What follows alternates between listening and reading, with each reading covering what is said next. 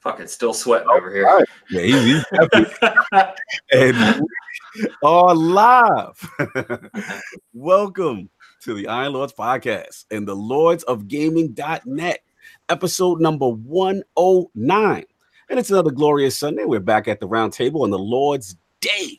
I'm very excited about our special guests, and we've got PS5 Secret Sauce, Epic Store acquisitions, games as a service, Valve VR, and Borderlands 3 revealed to discuss. So we're going to get right into it.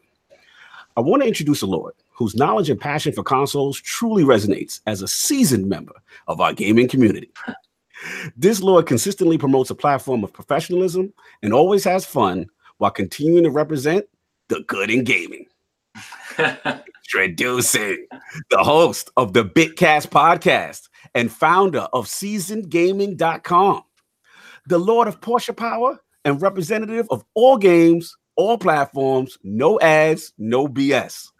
Live from Kansas City and making his debut into the realm of the Lords, my man, Lord Ainsley Bowden. How you doing, sir? I'm doing real well, man. How you guys doing? I don't think anyone's gonna top that intro. I'm gonna have to cut that out.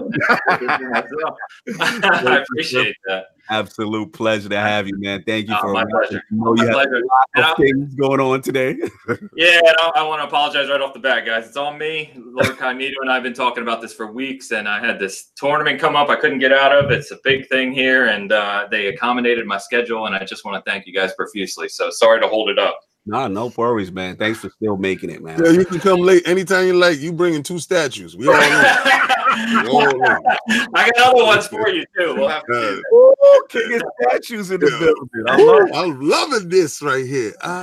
Yeah, man. What have you been playing, sir? Man, what games have you been playing? Oh man, well I finished up Sekiro. Finished that, and I play the hell out of Division 2. I'm a big looter shooter guy. Nice. So I'm already kind of maxed. You know, I'm like gear score 510, or I'm kind of maxed out there. And then right now, I've been all about Mortal Kombat. I'm a big Mortal Kombat guy.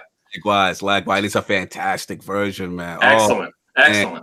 It is crazy. I've got a Raiden and a Sub-Zero statue too. I almost brought those today, but I don't know. I like these ones. So. Man, y'all gonna have to do it like a joint show. You and Kay. Listen, I have no problem. And I said the evolution of this the channel for King of Statues is me going to other people's residents and checking out their collection. That's what I'm talking about. That's the evolution of the channel. No doubt. Yo, salute Lord Death Singer. Thank you, brother. $10 super chat. Salute to the Lord. Salute to Lord Phil Dominus. This will be a fantastic show as always. Stellar, amazing grand strategy game Stellaris. That is grand in every multiplayer. Due out 15th of May. Yo, you plugging for Stellaris? Yeah. Are you a rep for Stellaris? What's going on here, man? Thank you, brother. Thank you for the super chat. We got a lot of show. Thank you. But what did you pay us in pesos? What was that? What was that money currency exchange rate? Oh, Lord Stinger. He says Ainsley in the realm taking his statue game straight to king. Oh, it is. I'm talking about that, baby. I love that. Lord Stinger of the original game, Next Level Gaming. Had a great Sega show with him, man. Please check that out. Oh, Sega memories were fantastic. Sega boy for life. Likewise, man. That's my guy right there. So let's get into it. And of course, we have a Lord that is not only gaming brethren, but a true friend to the entire realm of the ILP. Although not frequently seen enough, this Lord's high-quality videos and smooth radio-friendly delivery completely evoke real passion from hardcore gamers everywhere. Introducing the panelists of the RDX podcast and the co-host of the Fight Culture podcast, Captain Neutral himself, and the only Lord who voted Steve Buscemi as the face of the live-action Sonic movie. Live from the Bay, making his return to the realm of the Lords, my man, Lord J. Fonzerelli. How you doing, sir?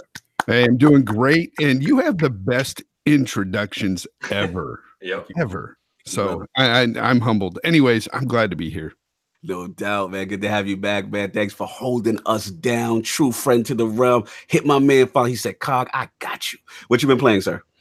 I've been playing that. I've been frauding, okay, because I was talking negatively on this game for a while, seeing the previews, not feeling it, giving my honest opinion on it, saying, it doesn't look like it's for me.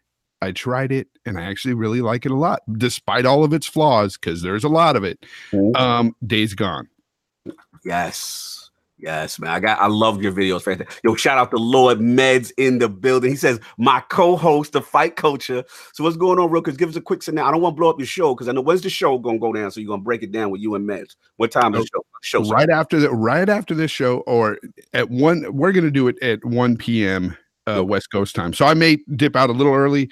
Go do my show. We're gonna talk about mixed martial arts, what happened last night, all the news of the week, and can't wait, man. A fantastic card that I missed. So I'm definitely going to be tuning in, not live, but obviously I'm still going to catch him. And shout out to Lord Meds. Absolute pleasure. So, Fight Culture Podcast, y'all. For your MMA guys, please check these guys out, man. Fantastic show.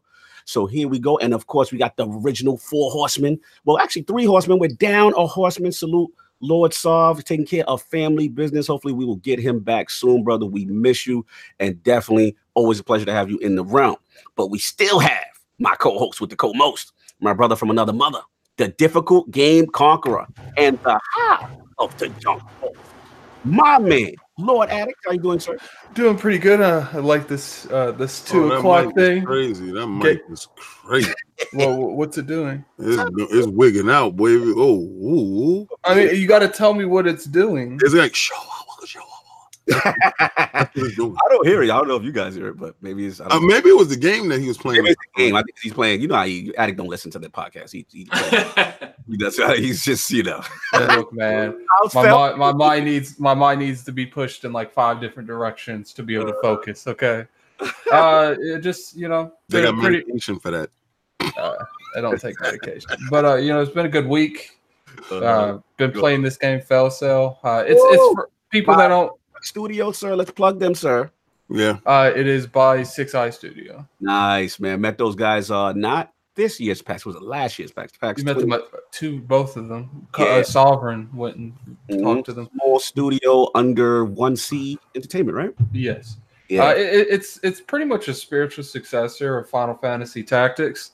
I will say that they have a lot of different aspects that are in like Tactics. Like they even have certain classes have the exact same abilities that Tactics has, but it's one of those things that they did take some things from the games that they were, because he was very open with it. He's like it definitely might have looked at might have played the Tactics here or there, but it's definitely a good game. I enjoy it. The story feels like it's about to come to a conclusion, and then something else happens. I'm like, oh, okay. All right, so I guess there's another 10 hours of gameplay. Gotcha. It's definitely a good game. That's what's up, man. So it's been all Fell Cell all day. You're finally off the Sekiro. Right? Yeah, I'm done with that game. Did you uninstall it, sir? Did you throw it into the bushes, sir? But I beat it. That's all that matters. Yeah, I'm just waiting for you to get that uninstalling so I can actually put it to rest just like you. Oh my God. And of course we have the Incredible Hulk of this, aka the Excess Gamer. Ooh. The Lord of Combat Sports. King of the statues. I don't know about today though, bro. He's still the king. He's still the king. Don't say he out here, man. He out here. Who demands nothing less than that premium experience. It is the leader of the Fraud Alert movement. Ooh, beloved Lord King. How you doing, sir? I'm doing fantastic. I like to give a shout out to Canelo for doing the thing, and I like to give a shout out to Danny Jacobs because you played yourself. Wow. Listen, man. Last night, brother, when opportunity knocks, when you have the ability to seize your own future, and you don't kick that door down and slam it to the floor and throw it into the bushes, when you don't grab the bull by the horns and push forward, you, my friend, are a loser. That play it safe, that hold my coin, I told you to listen to your trainer. See, Gennady Golovkin got rid of his trainer for financial reasons, right? And I think that's a sucker move. All right, this is real man talk here. You go to the gym And talk early on it. So okay. Yes, you go to the dance with people that got you there. You know, good in the good day. I mean, the bad days. So it's going to be good in the great days, right? So he signs a big check and he ditches his coach over financial reasons. Gotcha. Now, what you don't do is you don't ditch your coach. You don't ditch the guy that got you to the dance when nobody wanted to dance with your ugly behind. Right? What you do is you add on, you add pieces. This is Lego blocks, right? You want to increase your stack of bread that's coming in. You don't want to decrease it, right? So now you're looked at as the bad dude. That's Gennady Golovkin.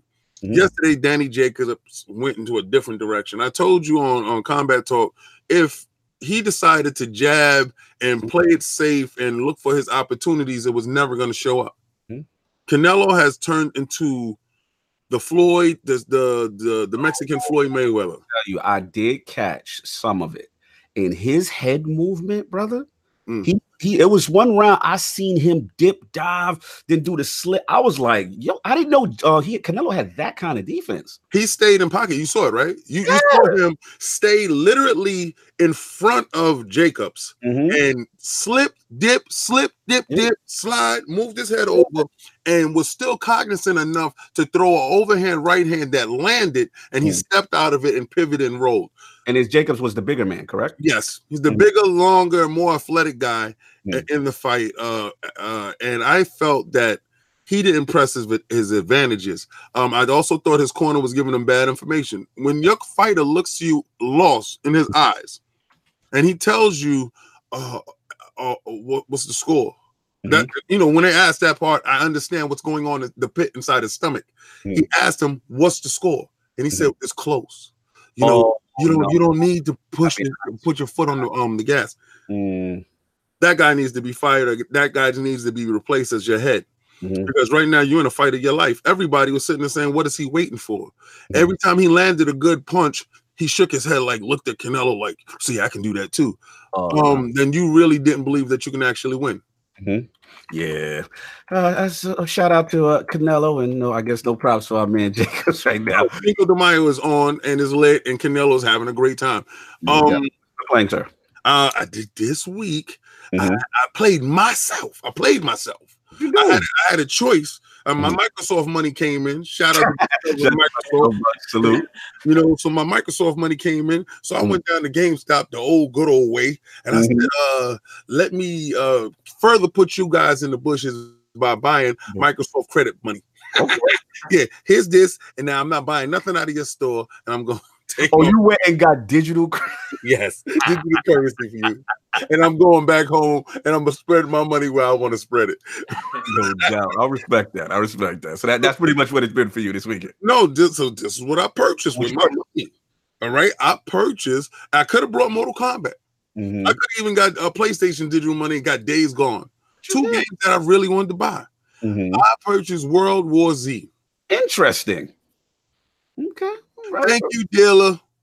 Thank you. I'm gonna say thank you, dealer, for putting me in this corner with this game. All right. This game so far, I played a little bit, and no. I gotta say, No. You know when you purchase a game and you got that face. I thought it's like a spiritual successor to like a Left 4 Dead, like you know what I'm saying. That's what I heard. It's like Left 4 Dead on B mode, the B real. Like, so what's wrong with it? What don't you like about it? Guns, like it don't. And the zombies, you shoot them in the toe, they be like, "Oh God." I understand they sending you 1,000 of them, and you don't want to get a precise headshot. I feel that whole part, right? But they do put the most polygons I've ever seen in my life on your screen without it chugging and turning into a mess. I don't know how they doing it, but the lighting effects look good. Everything looks good. It's just the guns don't feel. Novad Severe said you got the Operation Raccoon City face.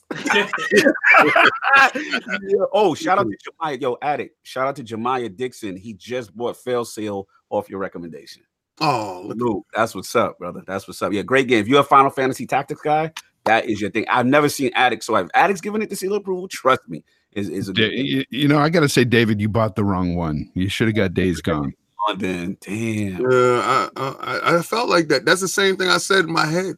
You know when your own fraud alert go on and you already spend your money and you can't get out of it, you like You already locked in. I said I spend my Microsoft bucks. I'm so mad.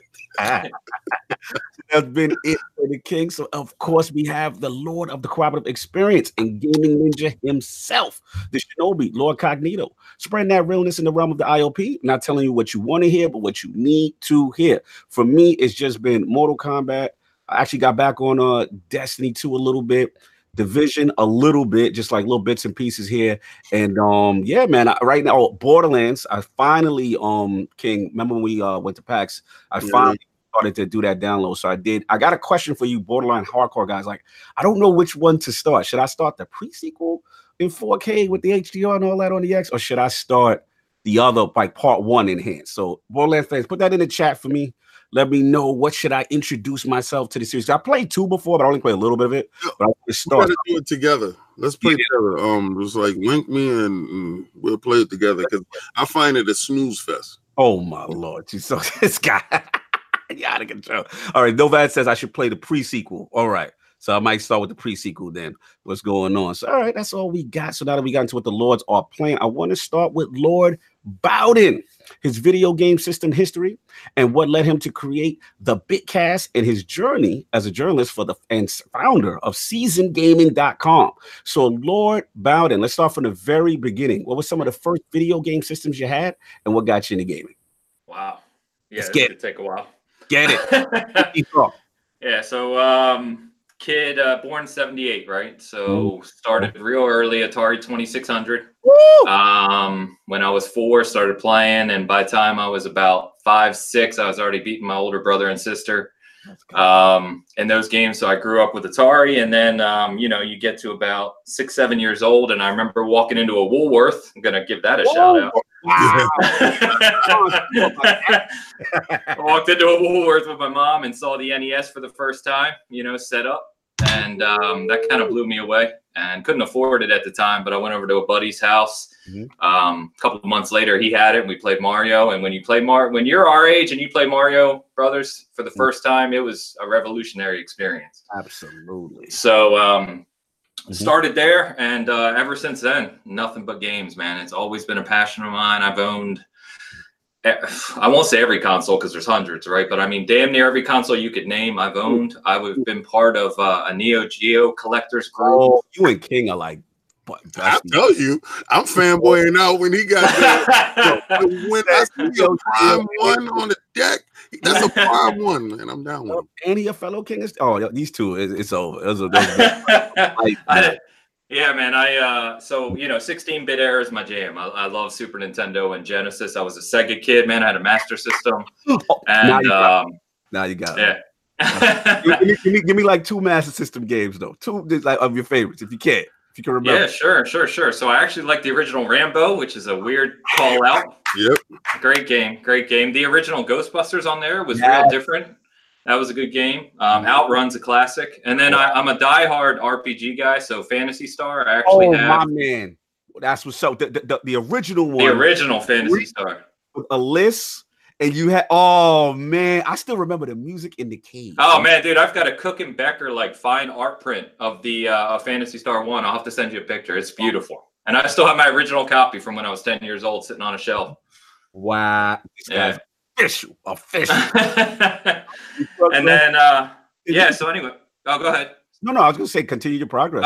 So then, you know, 90s teenager started, you know, girls, cars, what have you, right? So a little less time for games, but PS1 came out. I was at Dreamcast at launch. I can still remember going into KB Toys, buying Dreamcast at launch. Toys, let's go. And then in my early 20s, I got into the Neo Geo group. I was back on the East Coast right outside of Philly. That's where I lived growing up, and I got into a Neo Geo group in Maryland, and built a custom Neo Geo MVS cabinet that you could hook up to TVs with joysticks, and I collected those, and I started buying and trading games, you know, on eBay when eBay was first coming up. Yes. And then after that, man, then you had the original Xbox in 2001 and GameCube and Xbox and Halo. Halo's my favorite franchise, so Nice. that was revolutionary, man. When I played, is that an ODS T-shirt, sir? Is that? Oh, of course, man. Of course. Repping hard today. I always rep Halo in one way or another. It's everywhere, man. I have Halo everything. Yo, this is a fit. He's certified out here, King. You hear this talk? I told you when he jumped on, I said, "Oh, and you got the ODST." Listen, I already peeped game long time ago. Once they had the 2 statues on the side. Now, first of all, that Prime 1 statue is very legit. The PO went out of production. I think it was like in a couple of hours. Oh, it was quick. You got to be quick on the draw with these things, man. Yeah. Yo, real quick, Lord Ainsley, Lord De Niro Primero said for Master System, but how far did you get in My Hero? Remember the Sega card? Oh, My Hero, yeah, the card. No, wow, that's a deep cut. Yep. That's a deep cut. That game was endless loop of pain. I remember.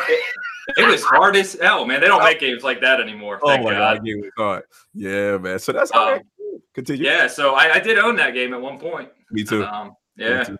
But yeah, so anyway, that Xbox, Halo, and then I was an Xbox Live beta tester. I still have my shirt and my kit from the beta testing of Xbox Live in 2002. So if you look at my profile, like, you know, it's the highest number you can get, you know, for years on live. You were the same. I think, what is it? I think it's about either 15 or 16. 16, yeah. I actually wrote a long article on 15th anniversary last year, highlighting the history of all of Xbox Live from the beginning to now. That's So anyway, and then, you know, the last couple of years go for themselves, right? Ever since PS2 and Xbox, and then up through 360 was amazing. And then I've become a real big collector over the past probably 8 to 10 years. So I mean, literally, this entire basement is just a game. It's my game room. There's you got the King. It's over. It's endless. Yeah. King's about to lead the ILP. I'm about to do your own podcast. It's over. It's over. So, about a tremendous history, man. Wow. What a history. So I want to break it down now to the creation of the Bitcast. Like, yeah. Shout out to the team, Lord Bert signs, I believe, with Dan Rodriguez, I believe. Yeah. Good call. Yeah. And I want to get, and also I want you to talk about that creation, how that started, and then also that little funny thing you guys do with backseat gaming. I think it's kind of hilarious. So break down the Bitcast. How did that start? Yeah. So a couple of years ago, I found myself talking about games every day, as most of us do, right? And I was chatting on some social media with games every single day, and I'm like, everyone just kept saying, you know so much about games, you have such a history with them, and you talk every day about them. Why don't you put that to use? So I just started a blog back in 2016, just myself writing some shit out, you know. And then I was like, you know what? Why don't I put a little effort into this? And I turned it into the site. So I created and code the site myself. I run it. And then Bert is an old friend of mine. We've been friends for a long time. He's down in Austin. Nice. And I was like, hey, would you want to, contribute to some of this? And so he started getting involved, and we created the channel. And then we just started playing around with podcasting. And some of our, as we've probably all experienced, some of our early podcasts are hilariously bad. Me and Addict know about that. We have a couple Bitcasts that are not published. Me and Addict know about that. Our debut is another #1 debut. Yeah, so we just started playing around with it, and then I met Dan through Twitter, actually. A bunch of us on Twitter chatting, and found out he lives like 15 minutes from me. Dope. So we started talking one day, became friends, and then I invited him on, and he's become a regular. So the goal for Season Gamer was really, I think you probably noticed, I don't try to get involved in any of the shenanigans and nonsense and BS, man. I just love talking about games and the history of them. And so that's where the Season Gaming came from. And just, wanted to put something out there. I know there's a million podcasts, and there's so many good ones, so it's not even really about creating anything crazy. We just love talking about games. That's all where it came from. Love the purity of it, sir. Fantastic. Thank you. And the backseat gaming thing is pretty funny too. I did catch a little bit of that. I think that was our take on like a let's play. So Dan actually comes over here. We record in my basement here, and then Bert's down in Austin, and we just take turns playing a game with the other two, just giving them shit basically while playing. So it's fun. It's fun. No doubt. All right, so that's what's up. Great history there. Now I want to briefly touch also on this masterpiece of yours, and I call it that amazing article, "The Good in Gaming." and I got a chance to check that out. And I want to say, start off that it really resonated with me as a person who definitely just coping through a loss of a close friend. As you can see, shout out my boy Lord Whiskey. And I know you've been through a huge, deal with your son. But just to touch briefly, I also want to touch about the positive aspects of it, and give me some inspirations about like how gaming affected you, and what inspired you to make that article. Yeah. So, so for those who are unaware, and I'm not trying to turn the big cast a little sour here, but last year my 17-year-old son was killed. It was the day after E3. So I flew home from E3, and I was obviously hyped. It was my first E3, and got home. He went out that following night and didn't come back. Rest in peace. Thank you. So anyway, thank you. So you go through a serious reflection, right? Me and my wife, and things kind of happened. So kind of was out of the loop for a couple months, and then I started when I slowly started playing games again, it became a bigger relief. It's always an escape, but it became something new that it hadn't felt like before. And then I started thinking back to the days of playing in the arcades and Mortal Kombat, the original and 2, and Street Fighter, and how you kind of built that camaraderie with the people, the regulars that you would see every day. I'd walk to the mall, man, with my quarters, and put your quarter up and you play tournaments. I played Street Fighter and Mortal Kombat tournaments, and just that group of guys. And the thing I love about gaming is when you look at that scene today, it's more like Evo, right? So if you look at that competition scene, the thing I love about it more than anything else is that you can look across that crowd and the player base, and it doesn't matter how old you are, doesn't matter what you look like, where you come from, what your background is. None of that matters, man. It's all about the gaming and your talent level. And I love that. I think that gaming has brought people together of different cultures and backgrounds and races and sexes for decades. And I don't think it's gotten enough credit for doing that. And only the people like us who are in it see it that way, right? Exactly. So, I went out there and I was like, you know what? I'm tired of hearing all the bad things about gaming. This is bullcrap. There's a lot of good things that gaming does. And so I started doing my research, and most of the articles I write take me a while to write because I do a lot of research before I put the words down. And I'm very picky about how I write. I do revisions like tens of times. And so it took some time, but, I researched charities, and I researched companies like Extra Life and Gamers Outreach, and, scientific studies of people who use gaming for escapism. And depression and overcoming anxiety. Bro, it's so big in our community, not to cut you. And that's why it really resonated with me, because again, I just lost my friend, and it's like you said, like the mental health issues, the depression that's in our community, and there is escapism. There's so many positive aspects of gaming that help us deal in our normal lives. It helps you get away. So it really resonated. I thought that was an excellent point. Yeah, thank you. No problem. I think most of us agree, right? And I just wanted to put it out there, and I shared it, and it got shared kind of all over, which was excellent. I wrote that. When did I write that? I don't know. It's been 4, 5, 6 months now when I put it out there, and I still get feedback today. People will DM me or email me or what have you, and reach out and just say, "Man, this really touched me. This really touched me." I'm just going to share it out to the chat right now. For those who don't know about it, it is a fantastic article. It's in the chat, y'all. The Good in Gaming. Please check that out, man. Fantastic, thank you, brother. Oh man, such a positive thing, and these are the things that we like to celebrate. And like I said, I really appreciate your openness and your honesty with that. That was amazing. The research you did was tremendous. It took a while. But it was something I wanted to do, and I wanted to make the point clear. I didn't want someone to read it and come back and say, "Yeah, but gaming's been accused of this." No, we're going to make this clear. That does good things. There's no debate to be had here. Exactly. You already know. And of course, last point I want to make. Recently, the Lord of Esquire magazine. Wow. Here we go. We're going to talk about Lord Cognito does his research. So, oh God, you have come to find out that they voted you the 3rd most famous Ainsley. However, we gonna vote you the #1 Ainsley in gaming. Right? We ain't gonna do no #3. So talk about that article and being recognized by Esquire. Talk about it. It's crazy. You know what's funny about that is I posted about we joked about it, and someone else reached out to me and was like, "Hey, Ainsley, it's not just Esquire. Your name's all over the place." And they sent me like 4 more links to UK publications with quoting me. So yeah, me and my buddies, Undead there and De Niro, I'm on their shared show on Third Wheel Arcade too. Okay. And the homies, Undead and De Niro, yes. Yeah. We take turns. We chat every day, and it's become almost a running joke at this point. Because what happened, right, is like he said the panhandler took second. Oh man.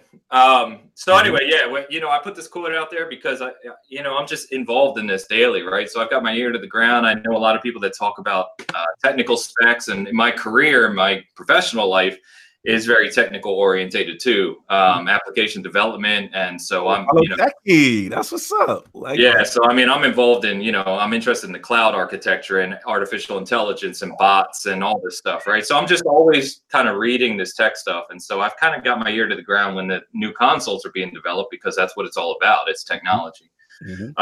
And so anyway, I was just making the statement, PS5 sounds great. I'm excited about it. And, from what I've heard from the people I talked to and the things I've seen, and kind of, the higher level next Xbox is going to be even stronger. Yes. And hell, man, it went everywhere. I don't like the word viral, but Jesus. Yeah, you took off. I want you to save that thought because I want to revisit that. Okay. When we get to the secret sauce. We'll get some sauce talk. We're gonna get to save that, but I definitely respect it. I saw the article. I thought it was really cool, man, that you got some recognition in that respect. Crazy. So I gotta ask you what we ask all the guests here at the round table. Lord Bowden, I need those top 5 video games or franchises of all time. Your personal choice. Now, I'm assuming one is what the shirt you got on. Yeah, I can name all 5 right out of the gate. Oh, let's talk. Ready. He's ready. Yeah. Let's go. So, are we talking favorite or what I think is kind of favorite / best? Let's go with your personal favorite. Whatever it is, even if it affected you the most. Yeah, it got to be Halo CE for sure. It's got to be. Game was revolutionary, right? I think a bunch of us can call out the GoldenEye in the N64 days. Yes. And that was about when my friends were in college and I wasn't. but I would hang out with them all the time and we would play 4-player split screen GoldenEye drunk every night, you know what I mean? Woo! And when Halo came out and it took everything to the next level, right? And so from there, that changed my course because I started playing Halo tournaments and being involved in Xbox community, and I played Halo 2 tournaments and Xbox Live. And so, yeah, I think Halo's got to be my personal top one. Nice. All right, so we got Halo. Then Witcher 3. Ooh. That's why Geralt's here sitting with me. I think Witcher 3 is probably, this is just my opinion, but I think it's probably the greatest game ever made. Yeah, it's just done things that are just unmatched. It does so much that's unmatched. That's what's up. So we got Halo, we got Witcher. All right, give me 3 more. Got BioShock. Woo! He's ready. You know why he's ready? Listen. First of all, he's a ringer. All right, I'm gonna tell you right now. He came in fresh off the hockey game, right? He slid up and listen. He already had the setup already. All right, so he said he knew he was gonna be late, right? So he said, okay, let me have my setup already. So he's not fixing things as he got in. Fact. 2, he already knew what shirt he was gonna put on. All right, because he was representing ODST, right?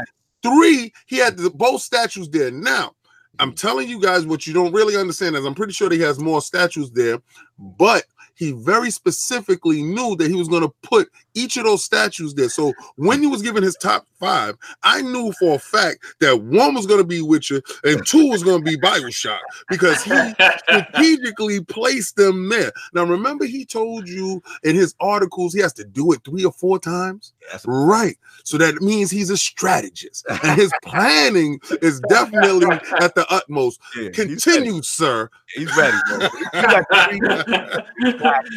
About him. Halo, we got Witcher and BioShock.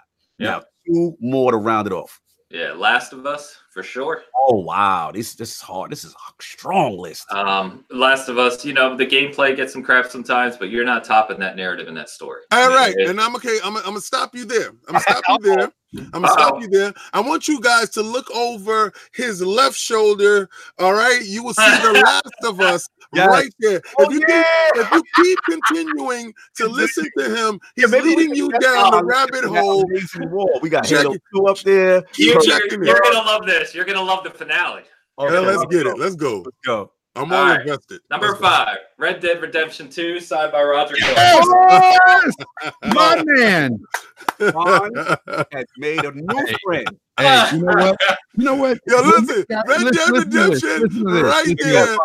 Hey, so this man was sitting here talking about he was born in 78. Well, I was born in 75. I'm a little older, Nice. but We OG.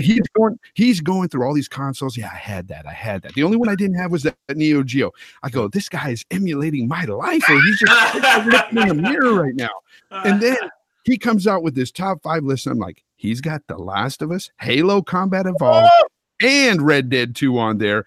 3 of my 5. So yes, this man, he's got it. He's got it. Appreciate it, man. Yeah, I met Roger Clark 3 weeks ago. And chatted with him, got him to sign that Steelbook, and I got a signed picture over there hung up too. But he's a real nice guy, man. I think Arthur Morgan is one of the greatest protagonists in gaming history. The best. Yep. And you know what? As soon as I beat that game, I sent a DM to Roger Clark, and he responded. He was very nice. We had a little chat, and it was great. Oh wow, awesome. I wish Solve was here for this, man. I got a question. Okay. Because listen, I gotta derail him. All right, I gotta derail him because right now he's playing a simulation and he's on the rails and he's just pop. Right now, right? All right, so I gotta derail you. I gotta take you down a lane that you probably was ready for. But what was your first statue? Why did you collect it? And what is your latest PO? Great question. So I got a buddy who's more like you. He has tens and tens and tens of comic statues. Huge collector. And so I saw some of his in real life. And once you first see him in real life, you understand, right? Like they are something different. Like people are like, oh, I like action figures. Like, that's fine. Don't talk to me. That's cute. Don't talk to me about action figures. Because once you start collecting, like, these are just something else, man. Yep.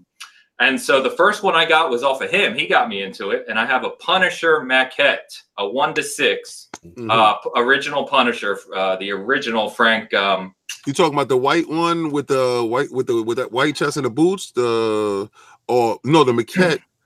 The maquette is no, I know the one you're talking about. No, this one, he's standing there. He's got the gun up. He's got the shells all around his feet. All right, yeah, I know. It's on a shelf. I should have brought it out, but that's the first one I ever got. He sold it to me. It was worth about $800 to $1,000. He sold it to me for $400, and just to get me into it. And funny enough, the second one I bought was the very well-known Hellboy. From, I forget the guy's name now. The artist's name, Mike something, I think. Right. But anyway, beautiful statue. I still have them both, actually. Those are the only 2 comic ones I have. Everything else are gaming statues, and the latest one I got is this BioShock 1. But I have Triss from Witcher 3 on the way. That was my question. Do you find yourself like, okay, I go down the line like the Holy Trinity. I put up the Holy Trinity, and I got the early Holy Trinity, and I got the second Holy Trinity going up. If you guys don't understand what I'm talking about when I say Holy Trinity, I'm talking about DC's Holy Trinity, which is Superman, Batman, and Wonder Woman. All right. And there's a reason why that is there, and I will go into that later on. But this is not King of the Statues. This is with Lord Bowden. He's gonna have a slightly interrogation here. Do you find yourself looking for the next in that line? Because I know there's 2. It's her, Trisha's next, and there's another secret piece that Prime One didn't put up yet. Do you find yourself looking for that, and do you plan out your space? Absolutely. So I've got Triss and Ciri on the way, pre-ordered, both exclusives. Triss is my girl. So you can get Yennefer as well for those Witcher fans out there, but I kind of skipped on that one. But I have a whole Witcher 3 section of my gaming room over there with Geralt. I have all the Dark Horse figures. I have Prince all over there, but I've got Triss and Ciri on the way. And yeah, you have to plan it, because we were talking before we went live, right? These things aren't light. You have to plan where they're going to be, and I have special shelves kind of around and whatnot. So I got Chief over there and some other ones around, but yeah, I'm already thinking, man, where's Tris going? So I'm gonna make sure. I'm like, Tris has to be next to Geralt, right? So I gotta make sure, and yeah, we'll figure that out. Dude, this is thank you. I appreciate it. Thank you so much. Of course. Everybody's loving about it right now, man. We got a lot of show we gonna get into, but tremendous 5, man. Oh wow, that was insane. So last week's poll results are in, and the people have spoken to the question: with all the recent leaks, rumors, and speculation regarding the 2019 Microsoft press conference, which rumor do you think is most likely to come to pass? The winner at 36% in a razor close 4-way ILP vote is the Xbox will have another studio acquisition group. Coming in at second at 33% was the Xbox Scarlet Hardware Announce Group. In a razor close third at 19% was the new Splinter Cell game announcement group. And in last place at only 12% was Xbox is in the bushes if there's no new IP shown. All the Lords, over 200 that have participated. First of all, I see. Do we have Lord Mods in the building? Is that Lord? Yes, Mods? we do. Is that our guy, the Lord of Tech? Are you in the building, sir? That's me. Hello, everyone. What's going on, man? Glad that you can make it, man. Oh, man, tremendous surprise to have you in the realm. So we had the poll. The Lords have voted, Lord Mods, that they think that Xbox is going to have a studio acquisition. What do you think? Is that the more guaranteed thing? What do you think? Well, I mean, from the rumors and stuff, I'm sure they will have at least one, right? And we all know it's no secret that Microsoft is looking for more. So I guess it's not really a question of if they're going to have any studio acquisitions, but really how many. But that's just my opinion on that, right? Fair enough. So that's what we got. Thanks to all the Lords who voted and participated. Lord Fonz, do you agree? Let me get your feedback. Yeah, they're going to pick up Tiger Electronics. I've already said that. Great. Those handhelds were fire. Nah. I really do think, though, if they don't have new IPs, they're in the bushes. Yeah, I feel you, man. They need to get some new IPs going. So shout out to all the Lords who voted. We will have a new one cooking up. We're going to get into these topics, y'all. We got a like to discuss. So like I said, we had to bring in the Lord of Tech and a fan favorite, Lord Mods. And we're going to talk about the sauce, y'all. We're going to talk about secret sauce. So Christopher Hart.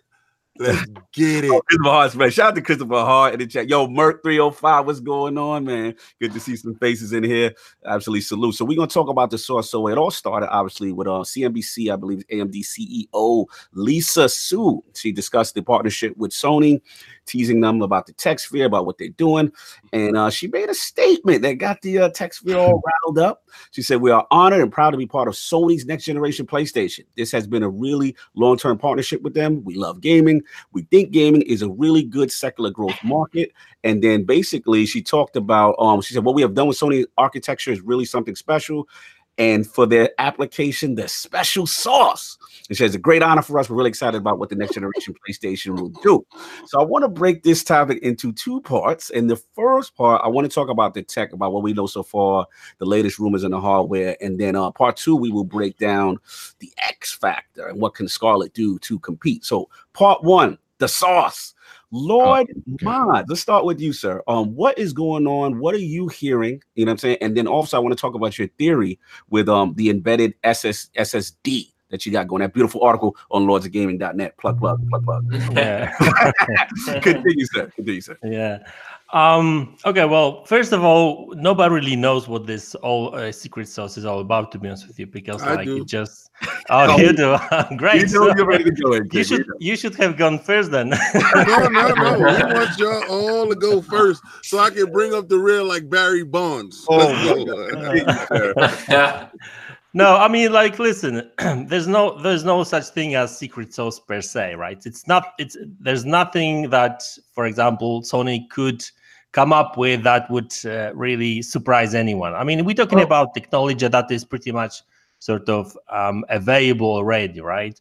So I think the whole secret sauce is really more about this specification of these chips, and all these customizations that obviously we keep hearing about. Is these customization has more to do with, for example, improved latency, with for example, size of the cache, because we know that that whether that's GPU, CPU, the more cache you've got, the better performance normally you get, right? Things like memory bandwidth, and also all kinds of like new features, because like if you look at Vega, for example, when PlayStation 4 Pro launched, it came with these W's of 16-bit float, right? Which helps a little bit in terms of performance. So I guess we could call it a PlayStation 4 Pro secret sauce as well, right?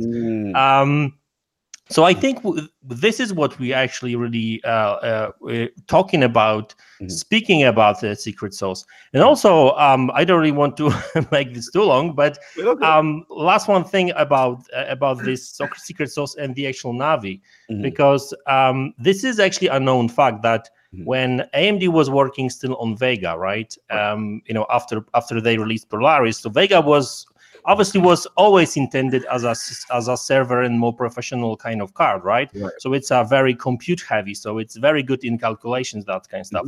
But it's not necessarily so good in other tasks, like more related to gaming, like geometry. And for example, one of the biggest improvements that Vega was supposed to have was improved geometry engine, right? So it was supposed to process more of the geometry and that kind of stuff. I think it's called like primes or something like that. I would have to go back to some of the articles I read in the past, but something like that. So for example, current GCN architecture allows for one geometry engine per clock, process like 4 or 5 of these primes, right?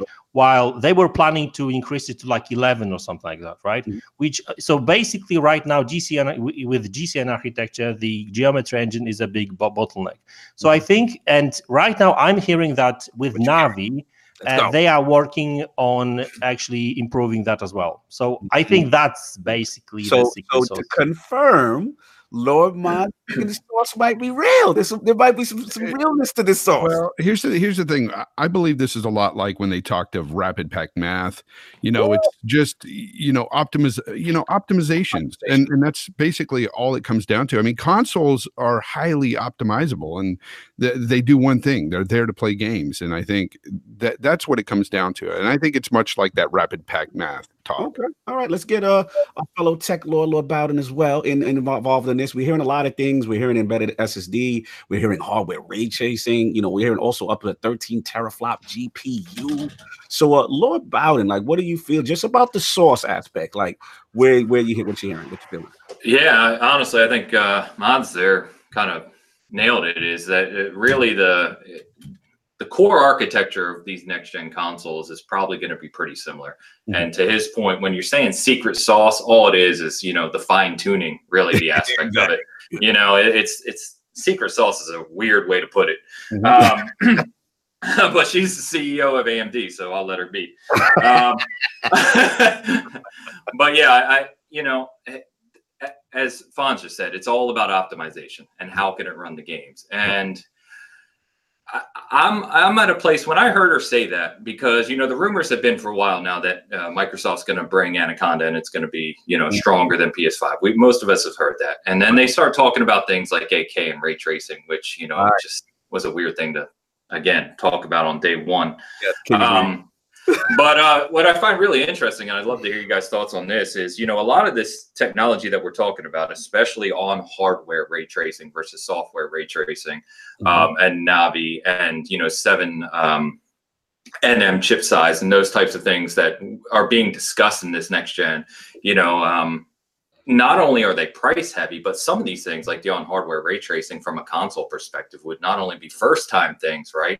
But the timeline to get those in production and mass produced for a worldwide delivery by end of next year or late next year is they've got to be cutting it close. I don't think those things are in production today. Right. Someone can correct me. Been reading my tweets. We are very much in agreement on that. Somebody's been in. Yeah, so I mean, there's things that have been circulating from a kind of written hardware perspective, and what we're going to see with Lockhart versus Anaconda, right, and Microsoft's approach. But there's some really interesting stuff on there. But it really, as you were talking about, it's all about compute. It's all about data bandwidth. Yes. And I think they're both going to be heavily optimized. We've gotten to a place with the PS4 and original Xbox, right? There was the pissing contest with Sony over the Xbox, and then the X came out and threw down the hammer, right? Mm-hmm. And now we're at a place where they're both in this arms race, which is great for us. We benefit, right? Absolutely. But it's going to be really interesting. But I think Mods made some really good points there. Just before I give it to you, King, I just want to ask Mods and Yulo about it in reference to a big point of contention seems to be hardware ray tracing, right? And I know you made some points about it in reference to, the time for delivery and obviously them maybe cutting it close. And then, I'm hearing conflicted things. Some people are saying there's no way possible. It has to be kind of like on a software level. So like a lesser version of it, kind of like what's being implemented now, like today's video cards, like the older cards, they can in theory do ray tracing, but not to the level of a more advanced hardware. So what do you guys think in reference to the ray tracing aspect? Like what aspect you think it might possibly be? Anybody can ask that. Well, okay, the hell with it. It's all right. Let's keep it 100. All right. For you to get a hardware enabled GPU at this point in time, you're talking about upwards of $800, right? That's just for the GPU. So you Sony fans right now, they got this veil of slow. I gotta word myself properly because I'm on a podcast that is family friendly. All right. So you guys that have this veil of secret sauce over your eyes, this is what's happening, right? You're confusing what they want to do, what they can do, and what they will do. All right. These are the things that you're confusing. First, what they want to do, they would love to give you hardware ray tracing. They would love to be able to click a button and it's already working. That's not going to happen. All right. Let's take that off the docket. That's done. All right. Now let's go down to this so-called secret sauce, which is software ray tracing. Now, a lot of times you got your engineers and your programmers, they're sitting there and they're working together hand in hand, joint to joint, and they come up with a method that is different from what other people are using to get the same effects that hardware will bring to you, right? And kind of aspect is what you're going with. Yeah. So once they have that and they're able to display it and you're able to trick the consumer into believing that it's on a hardware level, but you're doing it through software, then they hand this out to all their studios. This is your secret sauce. This is your ray tracing that is done through software. This is what you're going to get because it's cost effective and it's giving you the close to the same effect that you're going to get instead of adding extra cost to the system. Okay. All right. Now, somebody said something about audio ray tracing. I do believe, because I was attacked this week in my tweets, I do believe that you had it wrong. Now, he said it would be ray tracing like in audio. Listen, Sony does not support Dolby Atmos, but they needed to come up with their own audio solution. Like all right. Okay. So now that if you ever have Dolby Atmos, which is available on the Xbox One X console and the regular Xbox right now as we speak, you put it on, you can hear sound above, below, and on the sides, right? So when he said that, he actually said absolutely nothing, all right? So now that you got your audio ray tracing, which will be on a silicon level in the system, that's what you're going to have. An audio chip that is nice and dedicated that's in there. That every system comes with an audio chip.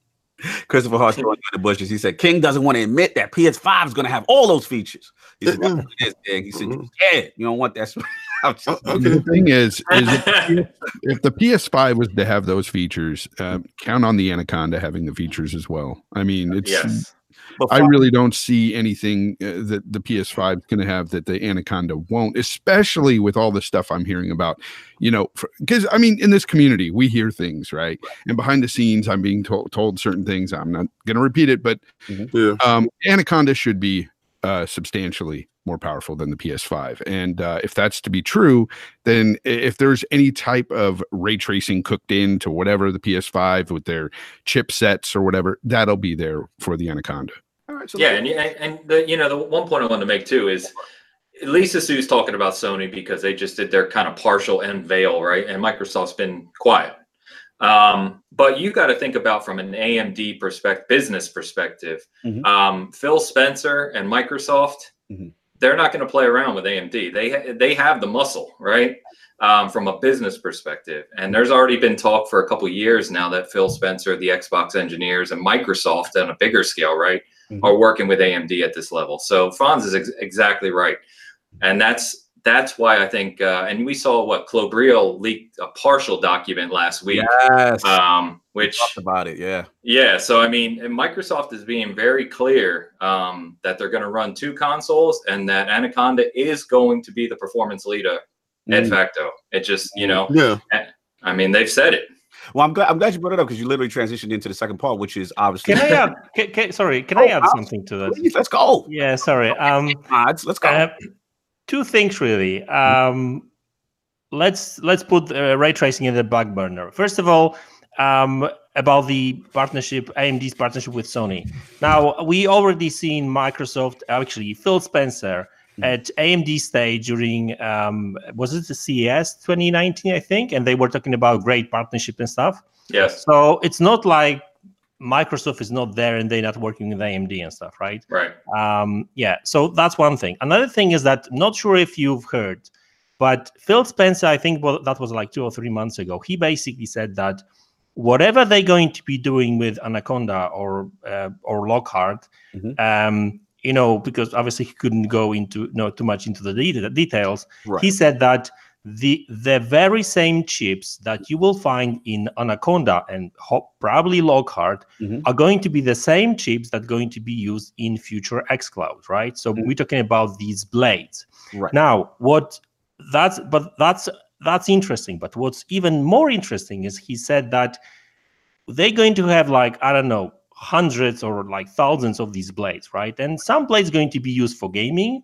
And he said that some of these blades going to be used for professional workloads.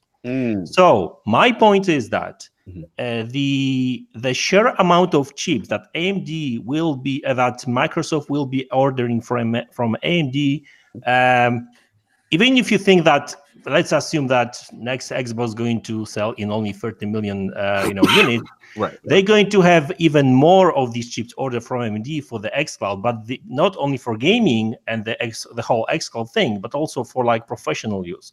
So whether that's AI and stuff.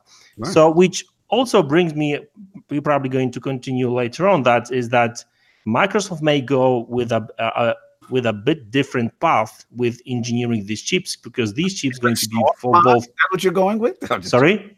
A different secret sauce from Microsoft? Yeah. Oh, yeah, kind of. Yeah. If you think about it, so they may have a bit differently engineered, chips, because these chips will have to actually be good for both gaming and professional workloads. Oh, okay. Let me actually want to comment on something that chat said real quick. I don't want to shout out to Lord Face 23 BKNY. He said they're coming for some of our guys. They said people keep saying Anaconda will be more powerful. There is no proof of that right now. Just rumors from insider. Bowden, I know you've been attacked on Twitter for a lot of your reporting. So they keep saying there's no proof, but Microsoft has said it. They've come. I mean, Phil Spencer has said it. He said it last year, and that's why I keep getting confused. But they also, I'm trying to be careful what I say here. The internal. I'll say this: the internal document from the Xbox team that highlights the Xbox Scarlet strategy, which is Lockhart and Anaconda, says absolutely clearly that Anaconda is the performance leader and will be the best place to play games on the next generation. That's what the internal Microsoft document says. Let me play devil's advocate for the fans. For the fans who may disagree. Now, what do you say to those who say, well, okay, that is the case, and that they're saying that, but what if they're saying that's more in competition in reference to the Lockhart? And like, would you say that how would you say that Microsoft would know what Sony's doing, so to speak, that they would know that? Would it through the AMD relationship? I mean, again, and Mads kind of touched on it, right? You're talking about the world powerhouse in Microsoft, right? I mean, they just are. They're the world's powerhouse in the computing space. So to think that at least someone in Microsoft doesn't know what Sony's doing with the PS5, you're fooling yourself. Woo! They know what they're doing. And then, just to be clear on the document I'm referring to, it clearly says industry performance leader. They're not referencing Lockhart, because Lockhart and Anaconda on this document are separated as two different things, right? Gotcha. And all of the internal, or excuse me, not internal, all of the kind of documentation on specs that we've seen, right, is that Lockhart, again, to Matt's point, Lockhart and Anaconda are going to be very similar from a structure perspective. It's just a difference in some minor chipsets and data bandwidth goals. So, absolutely, that's what I would say. And I just think, you're right. I've been attacked pretty heavily with the comments. So all I'll say at this point is give it time. No doubt. Yeah, anybody who's said anything like that has been attacked either on Twitter or YouTube comment section. It's crazy. But yeah, like you said, you hear a lot of things, and you just side-eye people who are questioning this at this point, because Microsoft has vowed not to have a console that's inferior, and they are holding true to that. That aside, though, look, it's all about the games at the end of the day, and the PS5 is a day one for me just because of those games. We know what they're coming with, and I can't wait. As a console guy, that's what I buy the PlayStation for, is those exclusives, those Naughty Dog games, and everything they got going for it. God of War, Santa Monica has done a fabulous job with that series. And now you look over to the Anaconda and you're like, well, if they have that power, like right now you got the X, the most powerful console. I own the X because, well, I want to play. As a console guy, I want to play, the multiplats on the best representation I can outside of the PC space. Because every time I say that, PC guys get mad. Well, buy a PC then. No, I'm a console guy. So the X is where I play that. The Anaconda will be where I this power. So power does matter to a lot of gamers like myself. It does. At the end of the day, bottom line, it does. Fair enough, man. Let me just make one comment, is that, the funniest thing about me being tagged, right? My comment was specifically says that the PS5, based on what we heard from Mark Cerny, is going to be beyond what I expected. So that's a good thing. And that next year is going to be amazing for both platforms. Yes. And it got turned into something like, like I was saying, PS5 is going to be terrible. That's not the case. I think PS5 is going to be great. I'll buy it on day one, like I do every console that releases. And, I wasn't trying to start a debate, but I mean, facts are facts. One of them is going to be more powerful. Absolutely, man. Appreciating that. You standing on that. Shout out to the super chat. Death Singer again with the $5 super chat. This narrative about Navi being exclusive, stop it. Big Phil walks in and gives AMD the check. AMD says, yes, sir. That's flex to get the best. That Singer is out of control right now. So well, it is all about the money bag, though, at the end of the day. I mean, to these companies, it's about the money bag. Let me get to the point. All right. Okay. First of all, AMD is the only winners in all this war. Yes. Right? So they bet on both sides. Okay, I told you guys yesterday. Hey, sorry, don't forget about Stadia. They will be powering Stadia as well, so they are really the biggest winner. Yeah, you get that mess, that Fugel mess out of here. Okay, so we're not even going to talk about the Stadia crap. We all know that you're going to be playing these Stadia games. Let's not even get into that. But let's talk about AMD here for a second, right? And I want you guys to understand, she's not going to go up on that stage and say, yeah, PlayStation is going to be weaker. No, what she needs to say is they have a little secret sauce. All right. That's not giving you anything. All right. That's just giving you a little innuendo, like, don't worry. All right. Trying to reassure the crowd. They have 100 million active PlayStation owners. Okay. They want that to translate into 100 million PlayStation 5 owners. And all right? Now, I don't know how many million Xbox owners there are, but they want that to translate into 50 million Xbox owners. All right. The only people they really don't care about and they want them to die out is Nintendo because they use NVIDIA. All right. So now that you understand, AMD has a horse in all these races. No matter who wins or loses, they win. All right. No matter what, they're their big bank. They own both. So don't think she's going to go out there and talk bad about one and big up the next one. She's not. All right. It's going to get to the point where you're going to start understanding and hearing. We're training your ears to hear buzzwords and catchphrases to distract you. Now, racing 8K. All that stuff is nice. It's fine. All right. Don't chase that demon, that dragon. Don't chase that. What you have to look is, I'm gonna tell you now.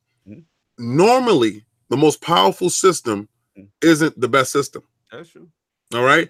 And in the whole era of video games, it always boils down to software and implementation of that software to get to that hardware. All right. So you can have two underpowered chips inside a 16-bit console that are two 8-bit chips that give you great games, turbo graphics. You have to understand how they're going to use this power. I'm not telling you that PlayStation will lose a battle because they are weaker. All right. They will continue to be exactly where they are because of their software will continue to carry them. Microsoft is trying to get to the point where they can rely on their software and they have the horsepower to keep that narrative going. That's all. Let's play the quick shout out to JD Gamer with the $10 super chat. If you remember early last year, Microsoft spent $3 billion and Sony spent less than $1 billion. Why? I'm suggesting that Scarlet is not Navi, but is the next generation graphics core and why Microsoft is so confident about the power. Lord Mods, any insight on that before we move on? Yeah, I mean, there's some rumors, but obviously nothing really. I mean, nothing is official. Obviously, still rumors, but there is this rumor basically talking about the fact that Microsoft may use the next gen GPU from AMD. Now, the problem with this rumor is the fact that, I mean, Navi is not out yet, right? And we are right. So, I mean, unless they are developing both of these architectures at the same time, well, maybe, but that doesn't sound like very likely unless we're talking about some form of a custom chip that would use, for example, Vega and Navi, so basically existing architecture, and basically borrow some new features from this next generation, AMD architecture. But as I said, these are still rumors, so Yeah, absolutely, man. Oh wow! Shout out to Dizzy. He's Dizzy with the $5 super chat. Don't let King's banter let you forget the fact that he's going to eventually solve some knees on the bend the knee segment. He won't let this go, King. I don't know. I love the fact that he's actively been trolling me, and I do appreciate it. But remember, I am Thanos of this, and these are people knees, right? So yeah, you may think that you're going to be throwing your disc inside that PlayStation. You're going to be backwardly compatible. You're going to put your disc in and it's going to say $4.95, sir. And you, my friend, is going to be mailing your knees. I want them FedEx with ice. I want them to be on ice. So you can send your knees as well. Savagery. Savagery. Shout out to little Megatron in chat. We see you, brother. Let us move on. We got a lot of topics to get into. So next topic, I'm going to jump this off. The Epic Store. Back in the news again with another big acquisition as Psyonix, the creator of Rocket League, joins the Epic Store family. They came out with a statement, and AMD. And once again, the PC community is not happy with this announcement, especially when reading the fine print. So it looks like Epic Gamer, they had to jump in front of Epic Games had to jump in front of it. They said basically there's no announced plans to stop selling Rocket League on Steam. Rocket League remains available for new purchases on Steam, and long-term plans will be announced in the future.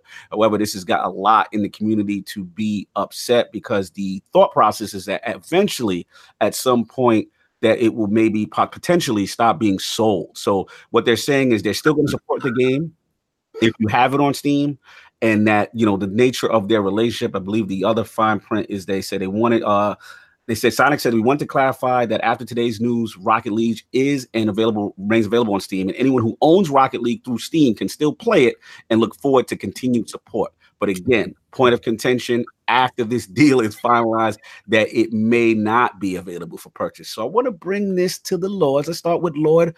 Actually, let's start with Lord Fonz. I'm very curious with Lord Fonz.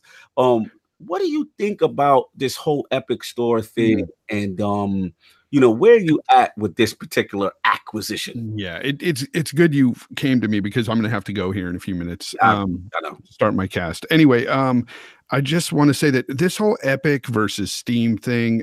Now, look, I haven't really PC gamed in years. It's been some time, and back then, and this was even before Steam. Okay, so it's a long time ago. I was still buying those CDs and putting them in the machine. So anyway, you know, I just think that the whole thing, the way I look at it is, Epic is trying to make moves to get people over to their app or whatever it is their launcher. And it's working, because if you look at the sales of these games that are coming out, people are buying them. So all these people on Twitter and everything getting all upset over this stuff, they're buying them. But on the flip side, I could see the problems. I could see the issues that they have with the launcher. The Epic launcher doesn't have a lot of features that Steam does. Right. And they really want them to have that. This whole nonsense about the Chinese are spying on them and stuff, that was all debunked. All right.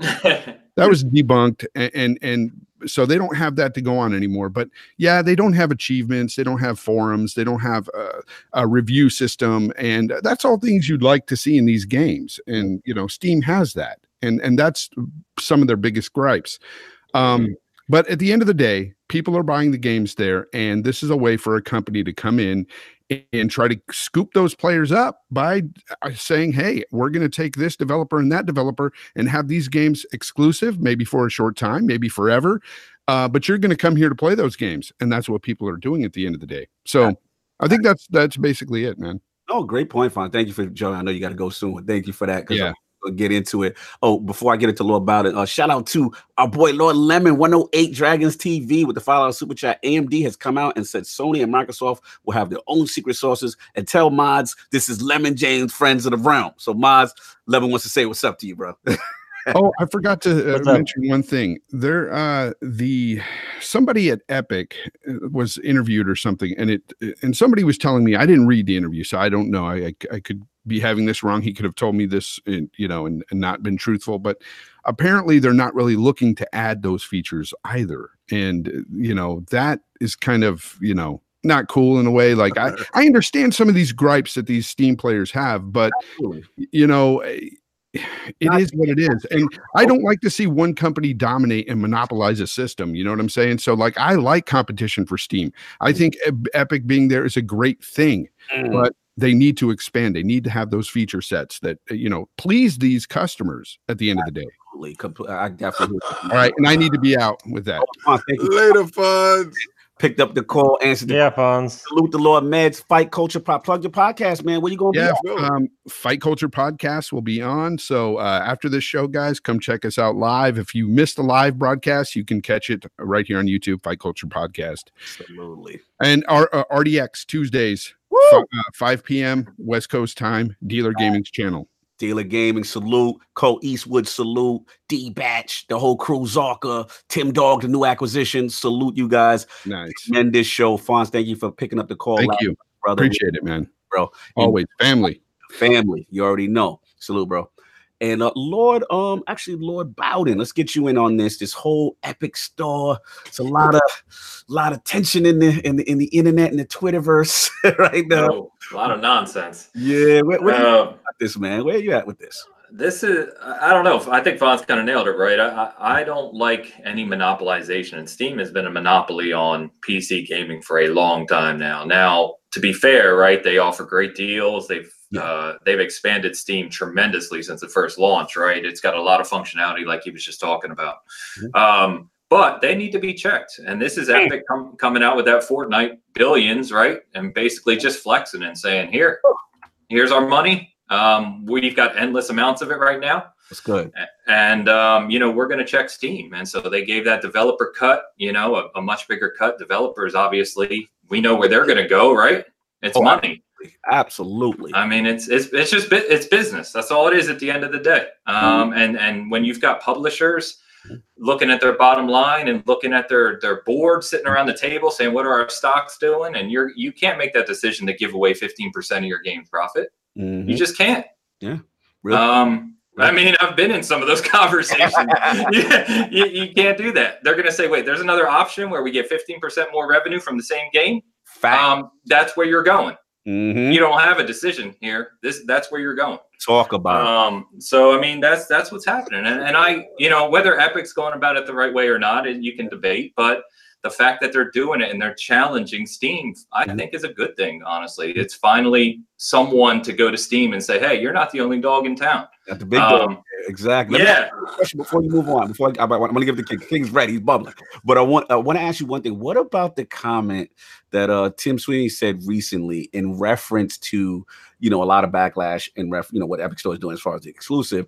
He is saying that if he said, I quote, he said, if Steam committed to a permanent 80% revenue share for all developers and publishers without major strings attached, Epic would hastily organize a retreat from exclusives while honoring their partner agreements and consider putting their own games on Steam. How do you feel about that statement, Lord Bowden? Do you hold him to that? Do you think he's playing games with that, or is he real with that? Where you at with that? Can you let's imagine for a second you're a player, a key player, one of 5 or whatever, right, in this battle, and you have the balls to come out and make a statement like that.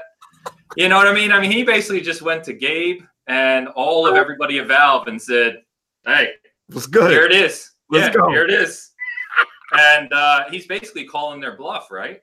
Yep. I mean, that's what he's doing. He's basically saying, I know you guys don't want to do this, so I'm going to say, if you do it, things will be this way. But I know you're not going to do it. So, I don't know. I think it's funny to watch unfold. I couldn't imagine having that type of, money and funding and responsibility and everything, and just come out and make statements like that. I'm sorry. No, I was just gonna say it's crazy to me. I think it's fun to watch unfold. You know what I mean? Because I don't have a dog in the fight. I'm kind of with Fonz. I PC game for a while. I used to build PCs and get really into it. And nowadays, man, I'm so busy and I'm older, and I just like turning on my console and playing. It's just a lot easier. Nothing against PC gaming. That's just for me. So I don't have a dog in this fight. I really don't. But I just find it interesting to watch unfold. Absolutely. Let's get Lord King. He's bubbling right now. I brought a war chest of money. I see you, King. I said, hey, look at you guys. Y'all upset right now. You mad. You big mad. Look at you, all upset and in your feelings. Welcome to our world. Woo! Now you getting a taste of what this console life is about. You sitting there, you don't like it. It don't taste good. We want our stuff all over. No, it's not all over. If you get down and lay down, you play here or you play nowhere. You don't like it. Hey, what you gonna do? You're gonna be in 2 stores now. Now you're gonna have 2 apps. You're gonna be in 2 places. What's the problem? Or are you upset because that the company said we're gonna save money over here, so we ain't gonna put it over there? Okay, then you're gonna have to get another library together on the other side. You want to play that game? Right. Let's play etiquette. What about the people who say this is anti-consumer? That's not with you. It's literally not about you. All right, right. Listen. You walk past how many restaurants you walk past every day and don't decide to put your money in there. Like you say, I'm not gonna patron those guys. I know I'm gonna go to this place. So you deciding on what you want to eat, where you want to eat it, right? It's the same place. It's the same thing. Nothing is given to you. You're not entitled to anything. So if you want to take your bucks to this place, take your bucks here. If you want to take your bucks here, take your bucks here. If you want to eat in both places, which I like to do, I like to go get French fries from Burger King, right? And walk into McDonald's with my Burger King French fries and pick up a sandwich and sit down and eat. And you can't tell me I can't do that because I'm doing it because I got my fries from them because y'all make garbage fries. I like these fries, and I'm going to sit here and eat this fish sandwich because I don't like it over there. But I put money in both places, so you're both winning, so you're both going to shut up and allow me to eat my meal. Yo, this is crazy. Let me get a little Mods because I got a lot to say too. Mods, what do you feel about the whole Epic Store? What Epic Store is doing with the acquisition of a studio, man, Psyonix, and do you feel, Lord Mods, this is anti-consumer? I mean, like, okay, so I'm a PC gamer as well, and I play on PC quite a bit, right? Apart from consoles. So, I mean, for me, it's just yet another game launcher, or should I say, store launcher, because I think I've got like 6 on my desktop, right? Mm-hmm. So, I mean, at the end of the day, like for me personally, I don't really care whether I will start a game via Steam launcher, Origin launcher, Epic launcher, Battle.net launcher. Did I miss any other launchers? Actually, let me check my desktop. Origin. You play, I mean, like there's so many. Now, obviously, if the rumors of like spying by China and stuff, if that was to be like true and stuff, I would say that that's dangerous and stuff, right? But other than that, I don't really have a problem with the Epic. Now, obviously, I get that people may be like, okay, so Epic is there, but there's no feature, there's no party chat or whatever, right? But I think that they kind of released a roadmap of all these features, and I think that like within the next 6 or so months, the Epic Store is going to be way better. Because hey, I did use Epic Store, and it's crap. Honestly, you cannot even sort the games, right? Can I ask you a question? Yeah. Right. When Switch decides to give you no party chat, none of that stuff, right? And Switch decides they're not going to care about what you're talking about, right? I'm going to give you a company because, a lot of people is going to act like this is unprecedented. Like they need to give me this. Nintendo has actually showed you they don't need to give you a damn thing. They're going to put this out and they're going to give you online. Remember they said they're going to announce their online and you said party chat and stuff better be in there. And what happened? well, went down and people, I think they got 10 million active subscribers to their online. Listen, these companies don't care what you're talking about. All right. They already see people buying the launcher. They know you're going to go where the games is at. So if you're playing in the corner with a headset on and you're mute and you can't talk to your friends, they don't care about you and your buddies. All right. So as long as you keep giving them money, you keep buying from them, the only way they stop what they're doing is stop putting money. You're sending an angry tweet, but at the same time, you're clicking purchase at the same time. Stealing my point, K. I'm about to go in. But we're going. Shout out to Lord. Oh, who's in there? Oh yeah, my boy, Dan Rodriguez. He says no tank top. Oh man, yeah. Let's skip over that. We'll skip over. Lord of Season Gaming. Salute. You know what I'm saying? So let me give it background here, so we're clear. Let's go. We had a couple big casts, right? So this tattoo was done in honor of my son, and I had just got it done. And if you've had tattoos, it's a damn mess after you get it, right? Yeah. And so I couldn't at home wear a shirt because it was a mess. So I wore a tank top on like 2 shows. Flexes. These guys have not let me forget.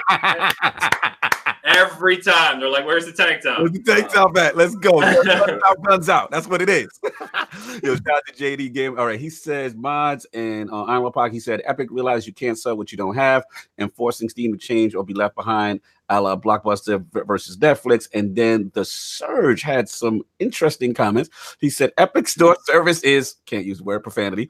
That's the issue. So unless they get their profanity together, all their efforts, the strong arm will be in vain. Let me get at this, man. I got to talk about this. This is a good one, man.